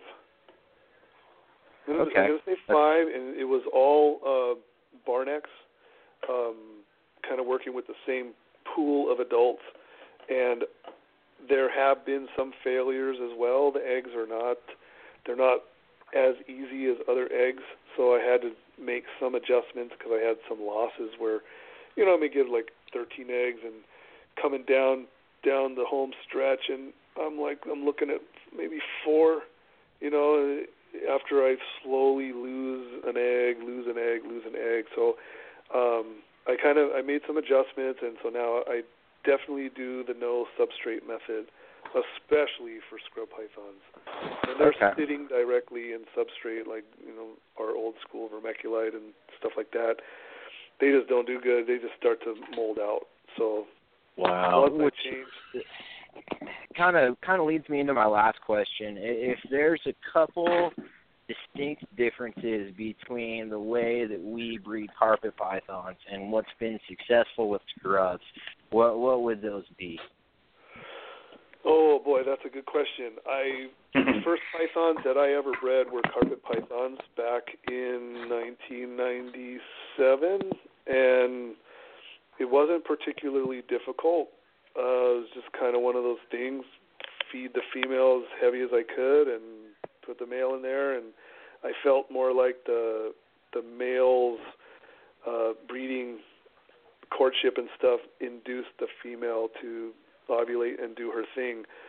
Scrub pythons don't always act that way as far as being like relentless breeders and doing the courtship and that sort of thing. So what I like to do on those guys is feed like somewhat restricted, and then I'm also kind of observing the animals and seeing their behavior, and then I like to start feeding my females a bit heavier and restricting the males' food a little bit just to keep the males on the lean side. That is always kind of something you can apply towards all your different breedings, but I kind of combine with the weather outside. I'm looking for rainstorms and that sort of stuff.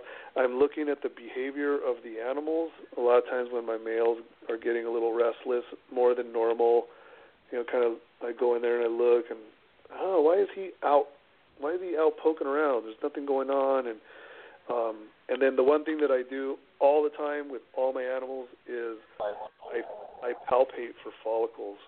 Even the animals that are super defensive, if I can just get them turned around and pointed the other direction and get them to move away from me, like back into their cage or something like that, and I just palpate with my hand and I feel for follicles, that's the guaranteed indicator for me.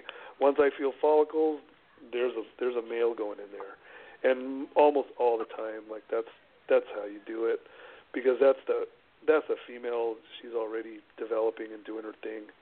So once I feel follicles in development, the male will not stop until it's a done deal. As far as everyone's listening is concerned, I really hope I'm not the only one that has spent the last couple of years trying to feel follicles and just has no idea what I'm doing. No, I'm right here. Like, it's not like it's someone hosting. So, no, you understand. I understand you. I can't feel shit or see anything. I never see the swellings or anything like that. So, you're good. You're within good company. Good. I always think I do, and then she doesn't lay, and I'm wrong. And it just, it is what it is. What I've done is I've educated a few people on how to do it in person, and it's been a lot with ball pythons, because that was kind of how I really developed a feel for it. Back when I was trying to be one of the cool kids with the ball pythons, and I would apply that same methodology, because it's real easy with the ball pythons, because you're only going to feel like 6 or 7 of them. If you only feel 2 of them, it's probably an organ or some fecal matter. If you feel 15 of them or 20 of them, or what you think are follicles, you're way off. Like, you're feeling something else. But if you feel 6, then you go, okay, that's the right amount. And then once you kind of get to that stage, then you can you figure where in the anatomy you should be feeling it. Another thing is a paper towel, because our hands are oftentimes kind of oily. The snake won't travel through our hand very smoothly. But if you kind of just take one flat paper towel and you hold the snake and use the paper towel as a barrier between your hand and the belly of the snake slides through your hand super smooth and easy, and then you can get your fingers up in there as it travels through. The snake has to relax also. If the snake is feeling like real uncomfortable and tightens up, you will never feel anything. You have to get it to a point where the snake is cruising sort of out of your hand, but it's relaxed. And when it's relaxed, your fingers will be able to kind of get up into the cavity a little bit more. It won't be so rigid and muscular and tight. And once it does, you start feeling all kinds of organs and things. And with a trained feel, you can go, okay, I'm right in that region, and then boom, boom, boom, boom, boom. Okay, there's 6 eggs. I got follicles. Where's this male at? So it's just something.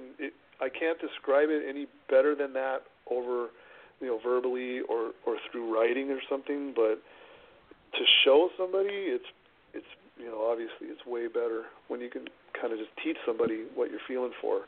But once you develop a feel for it, then there's times in breeding season where I can go around my whole room, all the different species, and I'll be writing notes on the glass. 8 eggs, 6 eggs, 7 eggs, and I'll make all these notes all over the place. And I'm very rarely am I wrong in the egg count.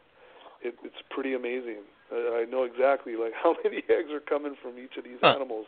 I've just gotten real good at it. Or if you want to spend a bunch of money, you can get an ultrasound, but I just use my fingers. Yeah, that's a bunch of money I don't want to spend. So I keep trying to get Eric to buy one, because if he buys one, I can just steal it for a weekend and then ultrasound everything and then give it back. So, but he's been reluctant to do that for me. So yeah, and you could probably you check yourself and do all kinds of weird stuff with that thing. Yeah, if I got it, I mean, why not? That's honey, what my kidneys look like. Boy. Yeah. Oh God.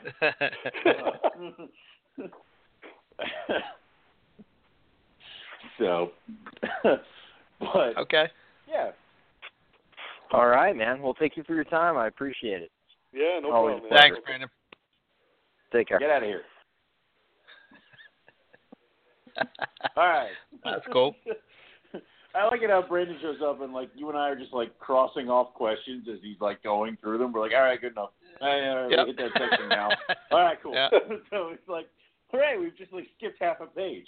So anyway, Dan, I want to talk white lips because I have a sick obsession with white lips, and you have brought in a brand new locality. Can you tell us about that, and can you kind of compare it to some of the other localities that we've been seeing recently? Yeah, sure. They're also from the same region, that Tanamera locality. They've been extremely docile by nature, kind of as you could see in the videos and stuff. The Tamika animals, basically, those have been the southerns that have been around for a while. Pretty black animals. Just to generalize, have been very, very defensive. Kind of difficult to work with. But again, you like something like me, and you don't really care. You just go the distance. But just those animals have gained that reputation of being extremely defensive. I can tell you from my supplier's standpoint that the Tamikas have been very, very prone to respiratory infection and difficult to establish as wild caught. And that's based on his experience. And there's a couple guys that are doing the Tamikas, producing babies, and they're solid as can be because they're way beyond acclimation and all that kind of stuff. Many, many, many years beyond that. But the new locality is from that same area. They're not quite as black.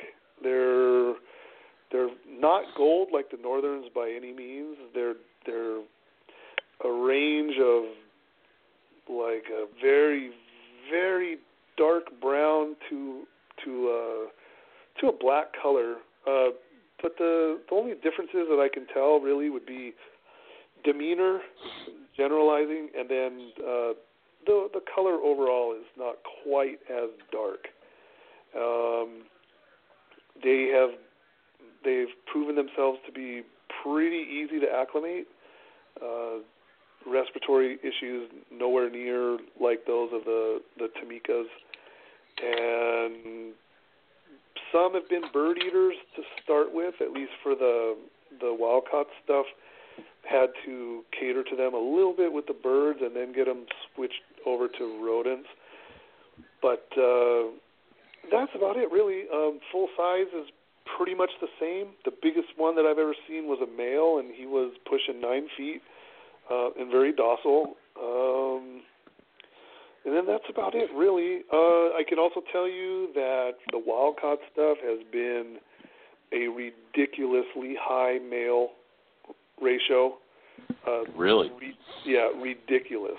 And I mean, I can only attribute that to males being out roaming and getting caught, whereas the females are probably holed up and less common to find, roaming around as males would do. And it's kind of like that with all the different species of, like a wild-caught sample is usually going to be mostly male in most species. But when I got the first group of farm-bred babies, it was exactly 50-50 male to female ratio. So, nice. And those animals were rodent feeders straight away, right off the bat. Didn't have to do any bird stuff. So the wild-caught stuff was a little bit more imprinted on birds, but that also wasn't always the case. It was mostly rodent feeders. Okay. And beyond that, none have been bred in captivity here yet because they're kind of still pretty new. All the farm-bred babies, they're all placed, and then wild-caught animals were placed as well. So I would expect that with that amount of animals that they, somebody should be doing something with them here at some point. Yeah, someone should get lucky somewhere. Yeah. Yeah.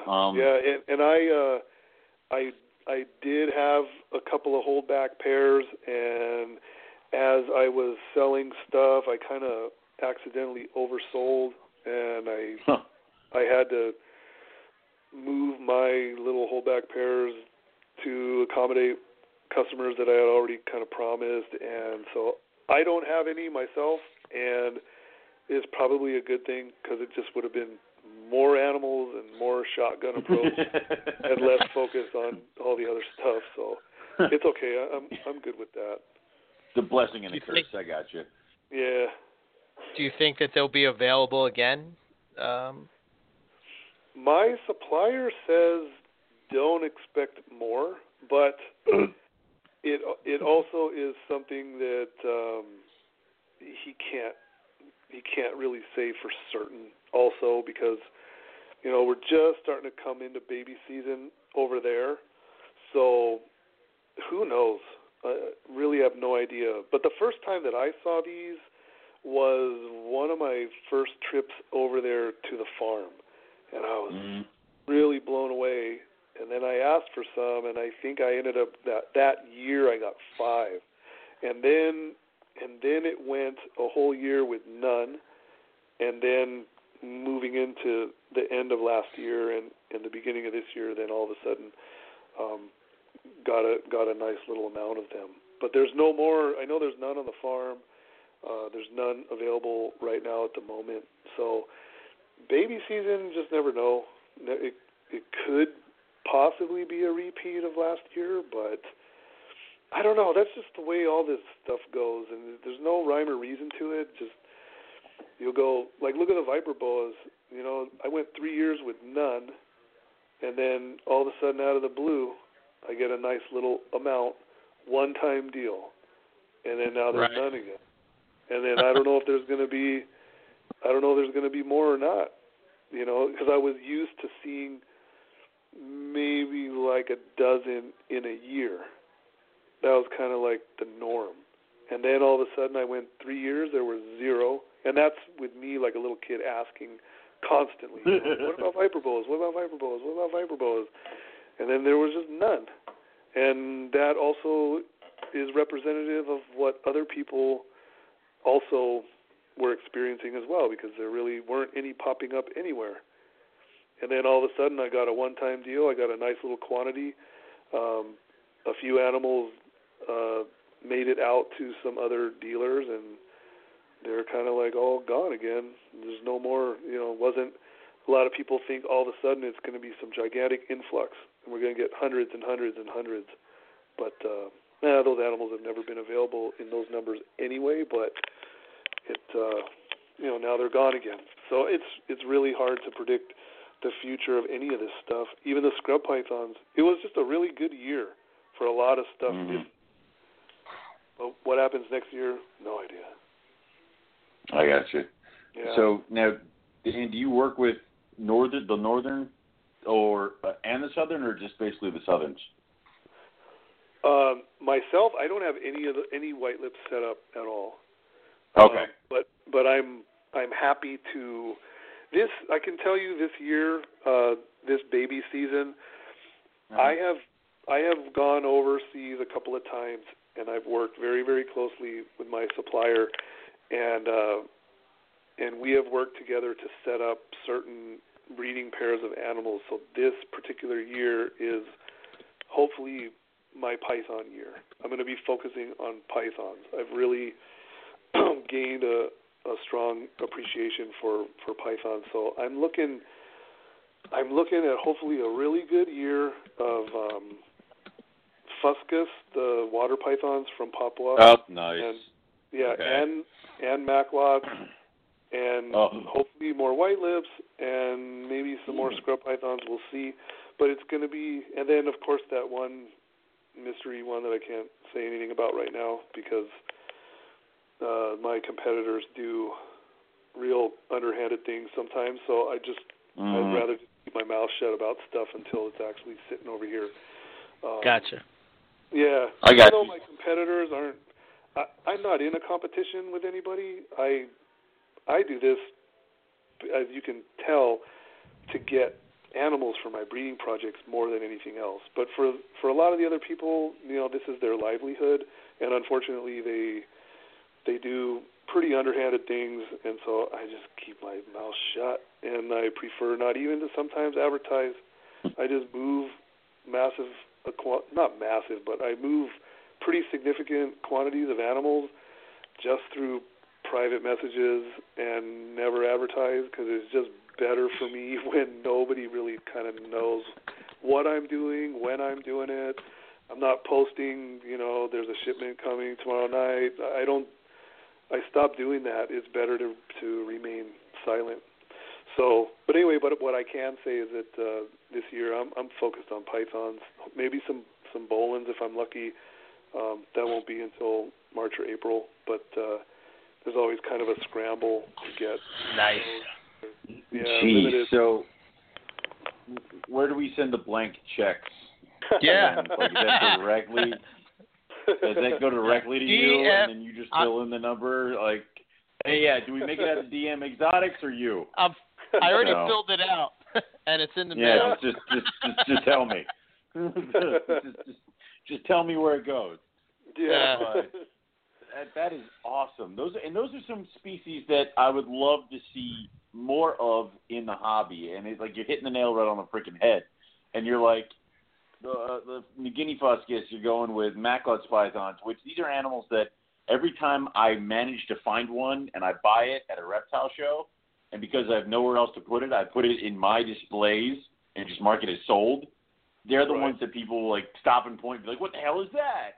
Like, yeah, exactly. It's stuff that it's the stuff that nobody wanted back in the day, and now all of a sudden you open people's eyes to all these different things that are out there. And I am excited about it because I've always liked all this weird stuff, but these are all species that have been overlooked anyway by most, and so now all of a sudden I feel like I've been planning this already for a while because I've been bringing new animals to the table, and so now I feel like the time is perfect. Let's insert a whole bunch of this other stuff into the hobby, and hopefully we won't have the next morph craze that will push everything back under again. I don't think it's going to happen. I kind of feel like these things are they're running their race Some of them are going faster than others based on their reproductive capability. And so, the ball python thing took so long because market saturation took forever because of the small clutches. Some of the other morph things are reaching saturation on a much faster level.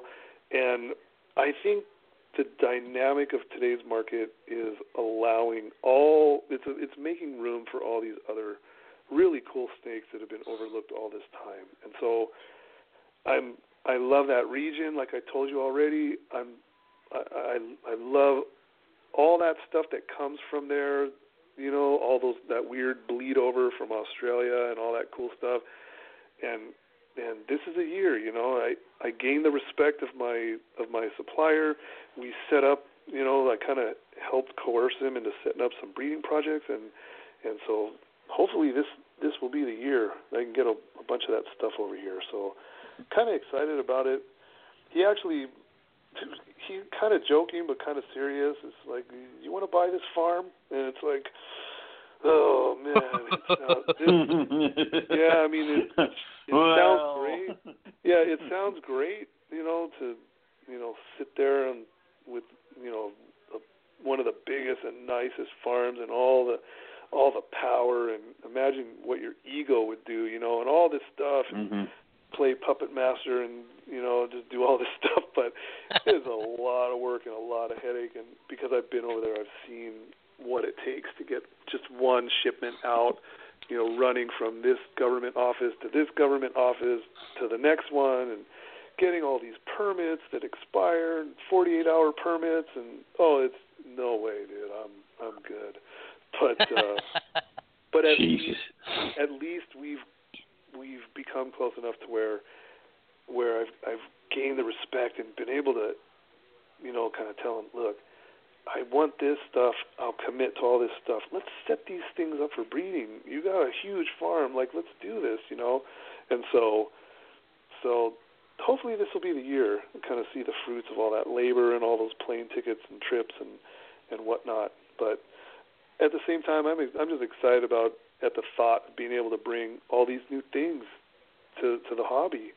I mean, white-lipped python, that was kind of a little bit of an accident, stumbling into a new locality, but it was, so many people were like, oh, I had this Tamika, but it was so freaking mean. I had to finally get rid of it. It was such an ass.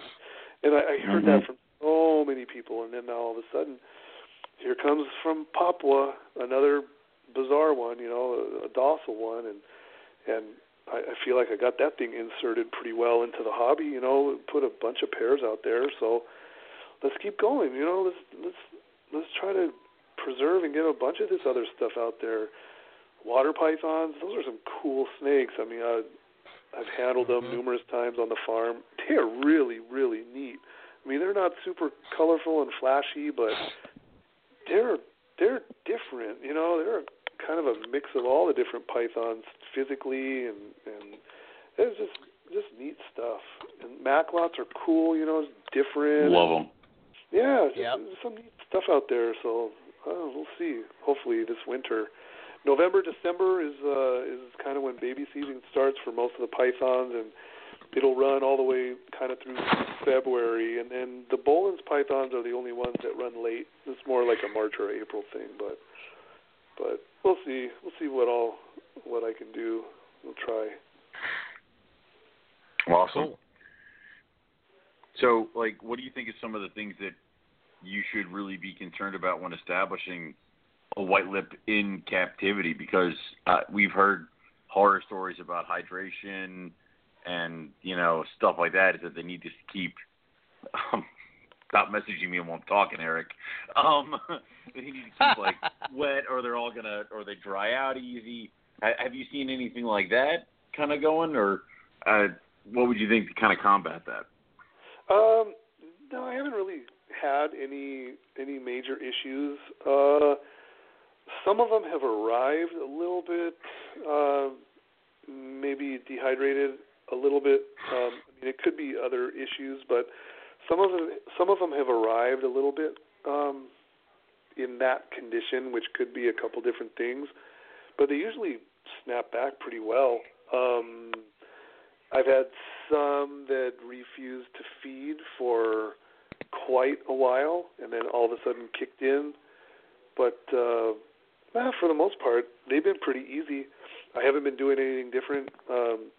Same like the scrub pythons, because I treat them the same because, like I keep name dropping this Tanimera. Scrub pythons I'm keeping a certain way. They're from that region, so I do the white lips exactly the same. Water bowl, hide box. I'm not as concerned with the soaking issue with the white lips though. For them, I would give them big water bowls, and they usually will choose a hide over soaking for some reason. So I haven't had any of the issues with like over soaking or anything like that with those. So I'll give them a big water bowl and a hide and cypress mulch and tub them out one by one and offer live food, and I've had a really high percentage of success with those. Yeah. Okay. Why do you think?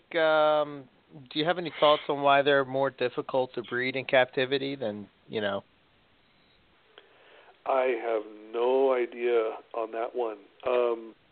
Mainly because I've never bred them or worked with any long term, so I don't have any personal observations to add to that. But I do know that they definitely are somewhat less prolific than other pythons. But I'm not sure why. Yeah. I don't know. Okay. Just curious. All right. I guess let's talk a little bit about the Indo farm and just the process of importing animals. You talked about trying to get your scrub python collection going. That you got in there with these guys just because I think you had mentioned that being on the West Coast you were getting C picks and D picks, and everybody else is getting top priority. Like, what's that process like? How difficult is that to get going? Not that I think everybody should run out and do it. I'm just curious of how you even go about that kind of relationship with an importer, like starting that. That there's so many factors to it. Even boiling it down to the point of just being an interesting person to the importer or to the exporter, being kind, sort of earning some respect, just whether or not you click a lot of times, how you look. I feel like a lot of the basic things that we would like, if you go to a mall and you walk by people and you're constantly judging people, whether you know you're doing it or not, or whether you like it or not, but you're judging everybody by, oh, look, that's a fat guy, that's a skinny guy, oh, that guy works out, and oh, he's got, this nose piercing, and what, and you're like constantly processing all these things, and sure. I kind of feel like, you're a stranger, you're just coming straight out of the blue, and you're just a guy, and I just, you're no different than anybody else, and I feel like you have to kind of say the right thing, do the right thing, act the right way, and just sort of be what that person respects or whatever, I guess. So a lot of it is just boils down to just very basics like that. You don't want to come on too strong. You don't want to be a know-it-all. You don't want to be fake.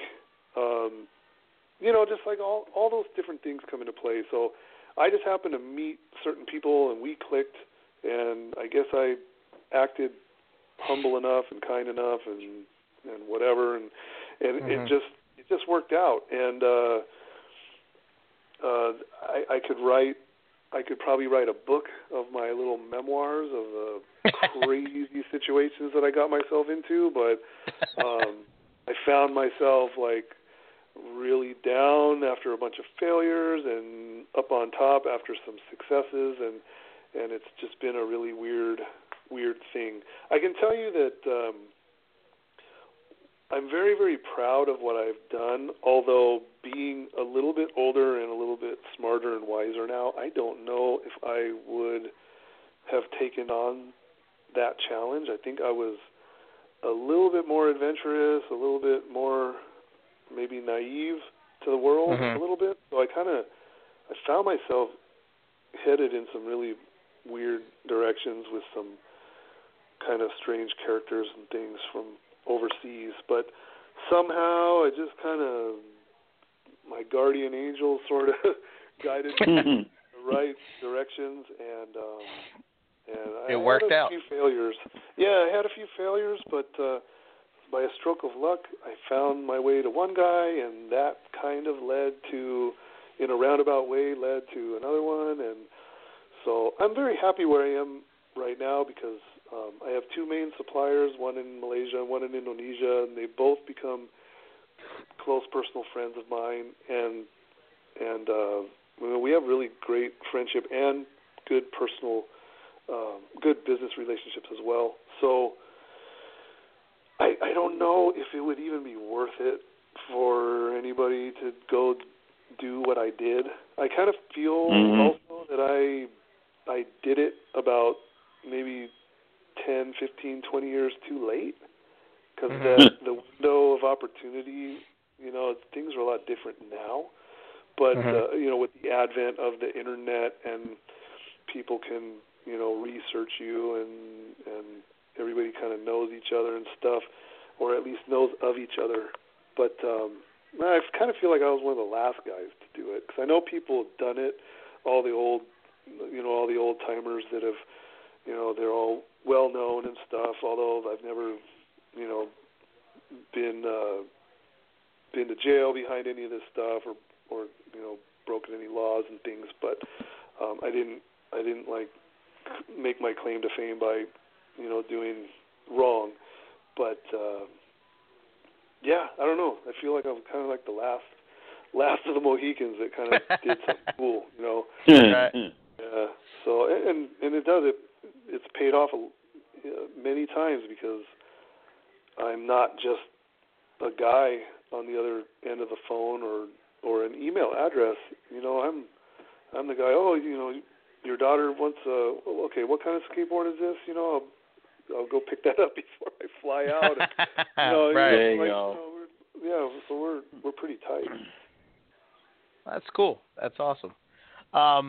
What is the actual farm like?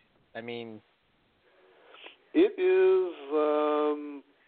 There's different farms, and I haven't been to any of the other ones. I've seen some photos and things. There's some nice ones. There's some very, very basic ones. Some that I probably wouldn't use the word farm.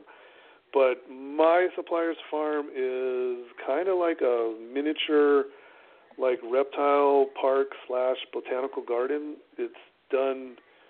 There's a side to this particular supplier that he enjoys the brickwork and statues and meandering, pathways and things, and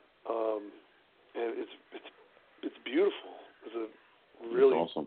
nice place to visit, and he teaches the Wildlife Authority. He holds seminars and he teaches them, educates them in how to identify certain species or commonly illegally trafficked animals. He's put together like little handbooks on how to identify certain species, when they're like intercepted at the airports and that sort of thing. So there's quite a bit of legitimacy there. It's not just some weird falsely represented thing. It's legit. It's really, really nice. Cool. All right. Is that the one? Is the one that you have? You have a video of one where you went to the farm. Is that the one you're talking about? Yeah, actually, there's two videos, two different trips. But yes, it's that. That's the same location. Yeah. Cool. All right. And in one of the videos you mentioned about import quotas for scrub pythons, and now that they broke them up into, I'm assuming it's following species. Does that affect anything? Yeah, they did. Yeah, it used to be. I think the annual quota, everything was lumped under Amethystina. They did not have any of the other species broken. Oftentimes animals are constantly being renamed and reclassified, and sometimes it takes years for the databases in all these different countries to catch up. So the quota, it used to be everything would export as Amethystina, and then regardless if it was one of the other species. And I think the annual export quota was like 270 wild-caught animals. And so now Amethystina is 135, and then they've taken the remainder has been broken up. So Clastolepes is 45, Nauta is 45, and Traciae is 45. So that does kind of mess things up because Clastolepes and Nauta and Traciae, those three species, you're never going to see 45 animals leave that country of each of those species. I mean, so all it did was kind of take a big bite out of the Amethystina. But personally, I don't mind because, I mean, I'd like to see all these quotas drop considerably because, I'm always kind of torn between the whole wild-caught thing, and so personally, I have no problem with all these numbers dropping. Even the Pataeus carnatus, I think last year was 68, and this year it's 27 annual export quota. So I was actually kind of happy to see that drop because I already have a good amount of animals established. I placed a few of those animals, and anybody else that's trying to get them, just basically flipping them, and so right. Probably not going to do real well. So I kind of feel like, that was okay. But there's also a reproductive quota, which doesn't different than the wild-caught stuff because farms are allowed to, I guess, petition and add certain breeding projects to their farm. And so there's like some sort of formula where it's like, okay, you maintain 1.2 parental stock, therefore 2 females times, so many clutches, so many eggs. And they have there's some weird formula where it will equal so many eggs maximum. So if you have a farm and you have registered say Amethystina as part of your parental stock, and you have 2 females, and then it may equal 35 babies allowed to export as captive bred from the farm. Okay. And then so that way, what they're trying to prohibit would be babies being collected from the wild, or possibly, I guess, babies being bought from hobbyists or something, and then being exported as they're as being produced from their parental stock. So they do have those things in place. And then also, I learned this kind of recently that the Wildlife Authority will come out to the farms about every 3 months, and they will inspect and they will note what parental stock you have and compare it to what that particular farm has petitioned and registered themselves as working with. So say, for example, if you have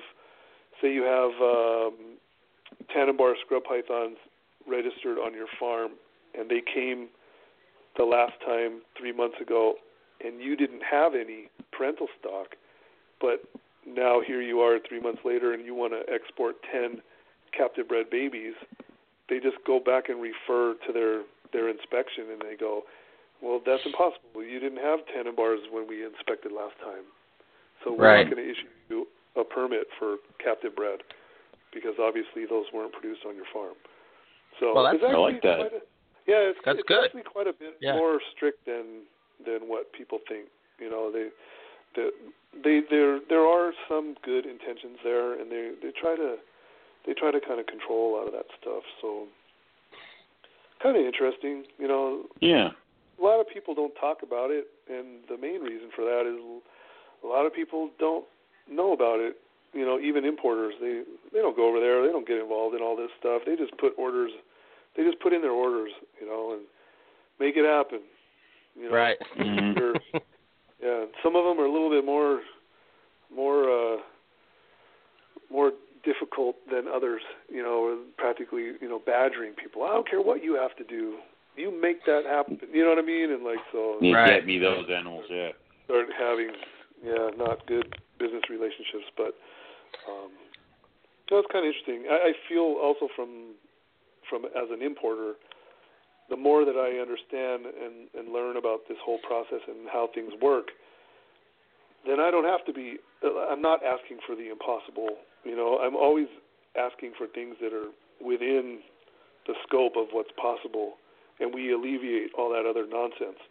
Where I send a message and say, "Hey, get me, I need 60 Bolin's pipe." It's like, right. You go through all this time wasting stuff. So I have a really good understanding of how a lot of this works, and there's a lot of stuff that I don't know, but I feel like I ask the questions, and my supplier's cool. He likes to educate and talk about how the things work. 'Cause I know it's a pain in the ass. I know it's not an easy process to do any of that stuff. So it's good for me. I like it. Cool.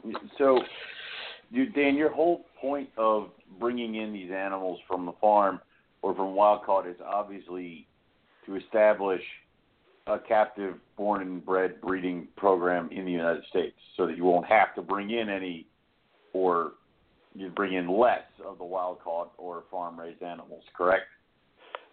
It is, but I don't want to sound like, holier than thou. Got it. I will admit that I am still the hobbyist that I was when I was a teenager. So I still have that. I still have that spark in me where I am a true hobbyist. So I still. Let's see. How can I put this? I still have that desire to get these animals, even for myself, for my own breeding projects. I can't save the world. I can't. I realize that I'm not going to be able to establish animals so they could never be imported again.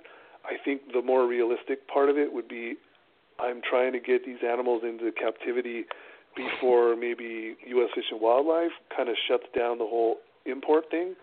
And and believe it or not, I am cool with that because there is always an internal struggle. When I was younger, I didn't care. I always had this weird mentality where I was like, oh, these animals are destined for the barbecue. They're destined to become wallets. They're slash and burn the forest.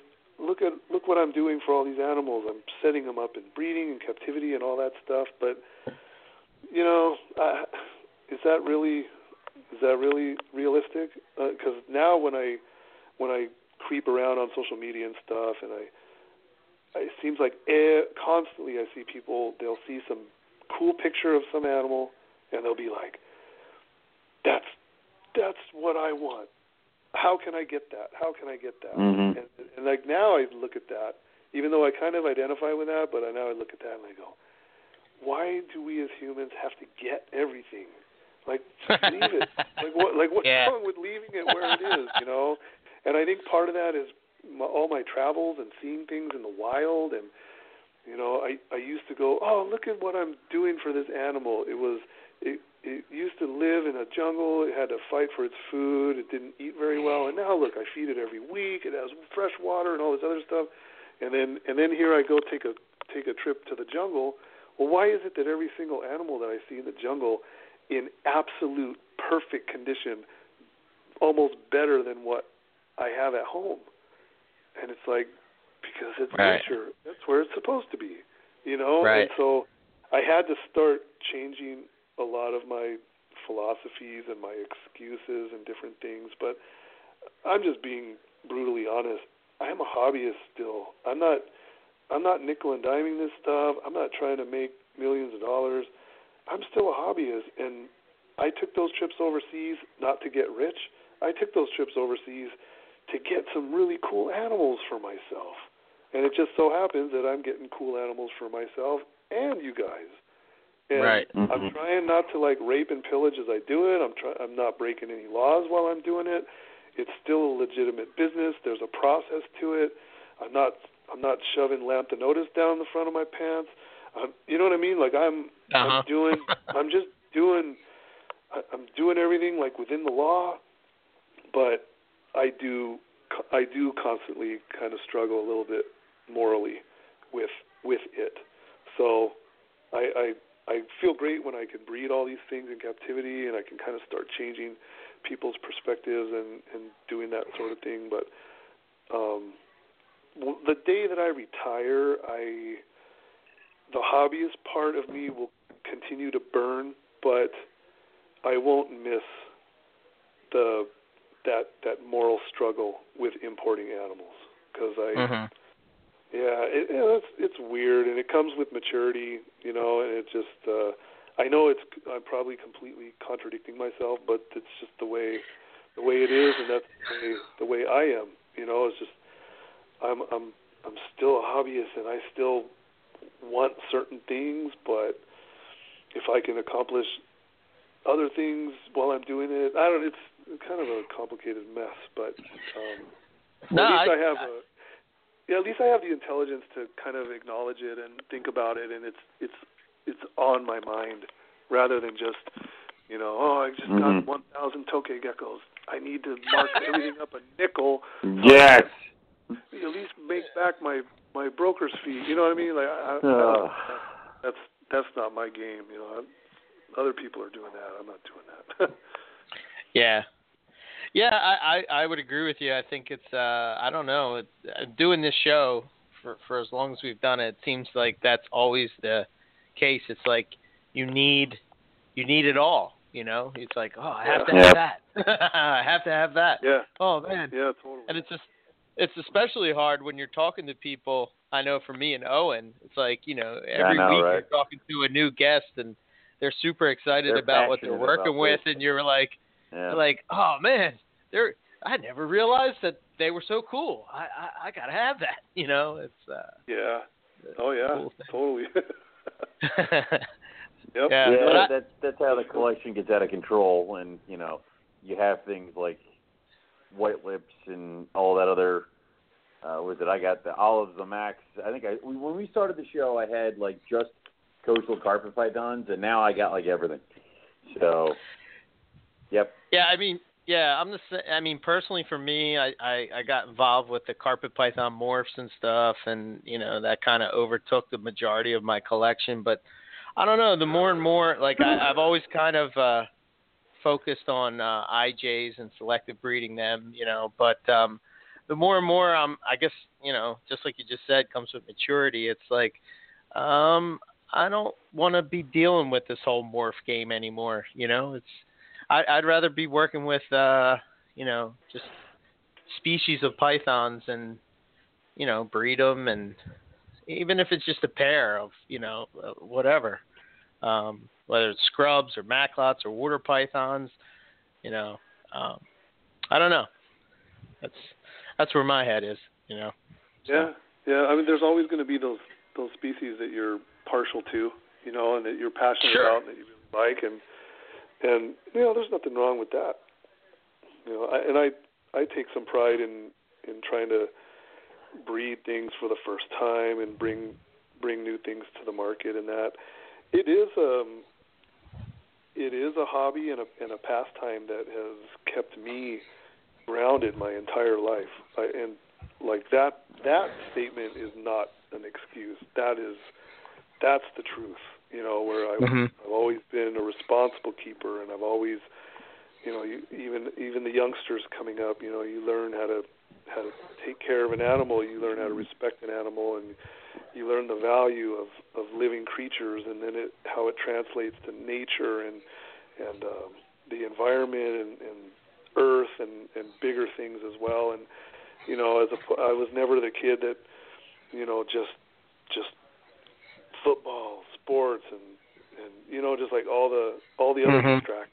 And I didn't grow up in an era of video games and all these other things. Like I was always kind of a dreamer and always sort of kind of consumed with where this animal came from and what's it like there, and and like I just kind of it just kept me grounded all the way through childhood, and it's there's a lot of other far worse things that you could be doing as a pastime, and then now look at all of us, we're all a bunch of we're all adults. We're still doing the same things we did when we were young. It's still like it never left us, But right. There's far worse things you get involved in. That's for sure, especially today. That's is true. Yeah. Get into reptiles. You'll have no money for anything else illegal and or bad. Yeah, right. Exactly. Perfect, right there. Yep. Yeah. Do shit. So keep that cage clean too. yeah, exactly. You got no time either. Yeah, you're perfect right there. So, Dan, I know we did this before when you were on the show, but I think we're going to do it again just because the answers may have changed, and that's the closing questions. Yep. And it would be if you could work with any species in the world without limitations, whether it be law or how much they cost, what would it be and why? Oh, boy. Yeah, I don't know. I don't even know how to answer that question. Obviously, I wasn't prepared for this one. I can't give you an actual like species or anything, but it probably would not be reptile related. Okay. Because of where I live and how I live and the laws and everything, it would probably be something mammal related. Something that's new and completely. Okay. Yeah, but I have no idea. All right. What did I say last time? If you asked me that question last time, what did I say last time? God, I don't remember. It's been so. I don't think we asked that back then. We didn't ask this one. Oh my no, God, we didn't ask these questions See? back then. Wow. God, that was a while ago. Anyway, so then you're off the hook. You didn't give us an answer last time, so this is cool. Yeah. So, yeah. All right, consistent. Mammals are fine. You can pick whatever you want. So yeah. Now, Dan, if you could go field herping, or in your case, I will say exploring anywhere in the world without limitations, where would you go, and what would you be hoping to find or run into? I'd head back to Papua in a heartbeat, and I would still be looking to knock down green tree pythons or scrub pythons off my list. That would just really do it for me. It would bring it all full circle, because I feel like once you see something that you're working with in the wild, it like totally changes your perspective. That's cool. Yeah. That would be fun. Yeah. Awesome. Cool. So if somebody wanted to get in touch with you, how would they go about doing that? And if somebody wanted to check out your collection, how would they do that too? Email. It's dan@dmexotics.com. You can get there through my website at dmexotics.com. Social media, I have a fan page, DM Exotics, although I don't update that fan page that often. My private page, Dan Malari, is the one that I'm most active on. It's just easier rather than switching between the two. And then I have a YouTube channel also. What is it? I think it's DM Exotics. But if you type in my name or Reptile Reality or DM Exotics, you'll find the channel. But you can message me through there, and I respond to all the comments, except the bad ones. I usually just kind of leave those floating, because I figure, if somebody wants to forget comment, those guys. Yeah, you know what? There's not many of them. Thankfully, I think I'm not that popular. If I was more popular, I'd have more goofy comments. But I just kind of leave those out there. I rather than respond to it, because I figure as people read it, they go, "Oh, look at this tool." And like I don't even respond to it because it's such a stupid comment. I like to leave it there. I could delete it, But I figure, you know what? Let this dipshit, let him just soak in it. Go for it. That's good. I like that. Yeah. I try to be very strategic. I'm still not the empty can. When I speak, I try to have something, worthy to say, and sometimes it's better just to be quiet and let them marinate, That's awesome. Oh, man. Well, that was a lot of info. I'm going to have to go back and listen to this. Thanks for coming on, and anytime, man. When you get that project, whatever that secret project is, The secret one is, yeah. Come on and let us know. Yeah, you know what? I definitely will, because I'm just going to be safe and say if it happens, but I'm told when it happens, probably by the end of the year, it gets here, it's going to be pretty noteworthy. And I apologize for not being able to share it. No, it's cool. It's just you best totally that understand. I stay quiet about it for right now. But absolutely. It's something I definitely want to share with everybody. Awesome. Cool. Yeah. Well, we look forward to it. Definitely. All right. Sounds good, you guys. Thanks for having me. All right. Thanks, Dan. All right, Dan. Take care. Bye. Awesome show. Dan's a cool guy. I like him. Very chilled, laid back. Tons of info. Once again, a guy who we're living vicariously through gets to go traveling. Of course, then I get to live vicariously through you soon, but we won't get into that. Well, the one thing I would definitely recommend, if you have not checked out Dan's YouTube page, which I have linked up. Yeah. Definitely should check it out. He's got tons of cool videos on there, and like I said, it's my favorite YouTube channel when it comes to reptiles. I think it's the best one, hands down. So, well, he's got, and the variability in scrub pythons is absolutely incredible. He points that stuff out, and just beautiful animals all around. So definitely cool. I'm going to add him to my YouTube list, which means I'll probably end up watching that when I'm supposed to be working or something. I don't know. Jim will hear you. Yeah, we'll keep that quiet. I recently pulled the trigger on a pair of Southerns from Dan, and man, those animals are spectacular. I'm really digging the fact that I got them again, and I think we've said a million times that I think the thing now is, for me, is holding on to those projects because, like I said, I get them and then I bail on them because I'm like, I'm happy in my comfort zone, so to speak, and I don't know. I guess like what Dan was saying with maturity or just getting old or whatever, I don't know. You just want easy snakes that make babies and don't have to try to rip your face off every 5 minutes. You must be getting old. No, it's like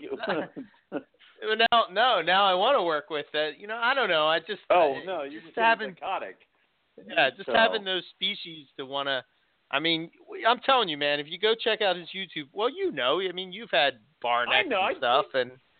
Yeah, you know how nice they can be. They're beautiful animals. They're pure joy. I mean, they're nothing but rainbows and sunshine in scale form. Well, I wouldn't say all that, but no, I wouldn't say that at all. But I do know that they're some of the coolest animals. And dude, you're talking to the guy who is the king of. I had this project, I worked with it, and we bailed on the project. Damn it, I should get that project back again. This is like my third pair of Fuscus, because I kept bailing on them. And now it's at the point where I'm like, screw it. You're staying until you make babies. And I have the worst female out of all the females ever. And I have a male that is so-so about eating. It's like I painted myself into this corner with these animals. So that's the way it is. But they're animals that you want, and you get the animals that you want. So if you want scrubs, get the Southerns. Have fun with your Southerns. There you go. Yeah, eventually I'll get some Northerns too, but all good things come with time. Give me some time. I'll get you some Jayas. Give me about a year, 2 years. I'll get you some Jayas because then we can do trading for God knows what you'll have that I'll want. Yeah, excellent. Good. Let's see. All right, so next week we have Matt Turner coming on. We're going to be talking about blood pythons and short-tailed pythons, and of course, we are not going to have Matt Turner on the show and not talk about his jungle carpet pythons. Jungle carpet pythons. We need to talk about jungle carpet pythons on Morelia Python Radio. Yeah. Just saying. Exactly. You said the C word. How dare you? Sorry. I'm so sorry. All right. But that'll be an awesome show. It will be. I'm looking forward to talking with Matt. I met him at Tinley Park, and it was he has without some. Me because I haven't met him yet. No. So yeah, it must have been. No, he was there.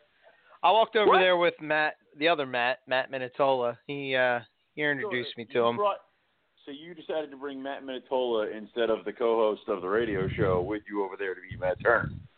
I don't know what you were doing, man. No, I can't. You and me are gonna fight after we get off air. Okay, kids? What we're fighting.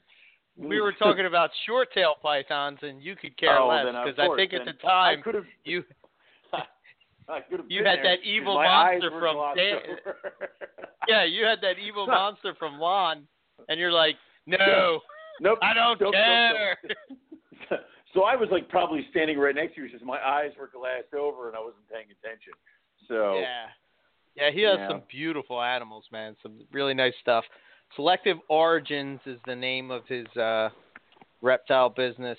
So check it out. So it should be an awesome show. And after that, we're doing a retic show. That should be a fun one too. I think we're going to be, and then right after that, we're doing our good friend Matt Minatola from Philly Herp. And after that is the 5-year anniversary show. Oh my with God! Special guest Rob Stone, and full of surprises in that one. I am so terrified. It's like I can't even get into how scared I am. What Rob is doing. So yeah, it should be awesome. Yep.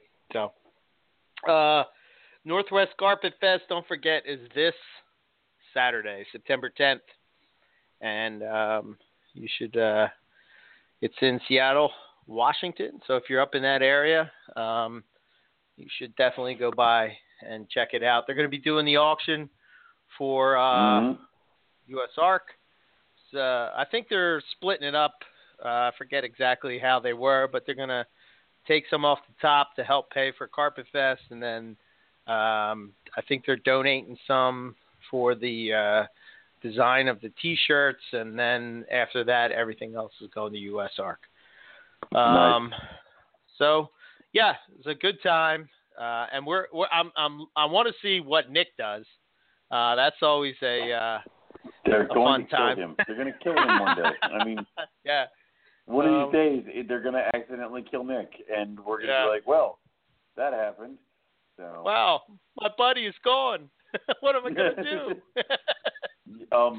You and me getting on a plane to Spokane is what we're doing, but I'm just, I mean, yeah, we'll be very sad about it. So, yeah. Yeah, he's always doing some crazy shit, like taking an ice bath, getting smacked in the face.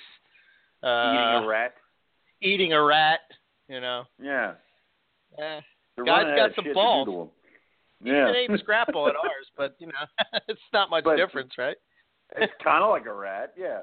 Yeah. Pretty sure it is a rat. So Carpet Fest is just one of those things that if you have the opportunity to attend one, you definitely should do it. Hang out, meet friends, meet new ones.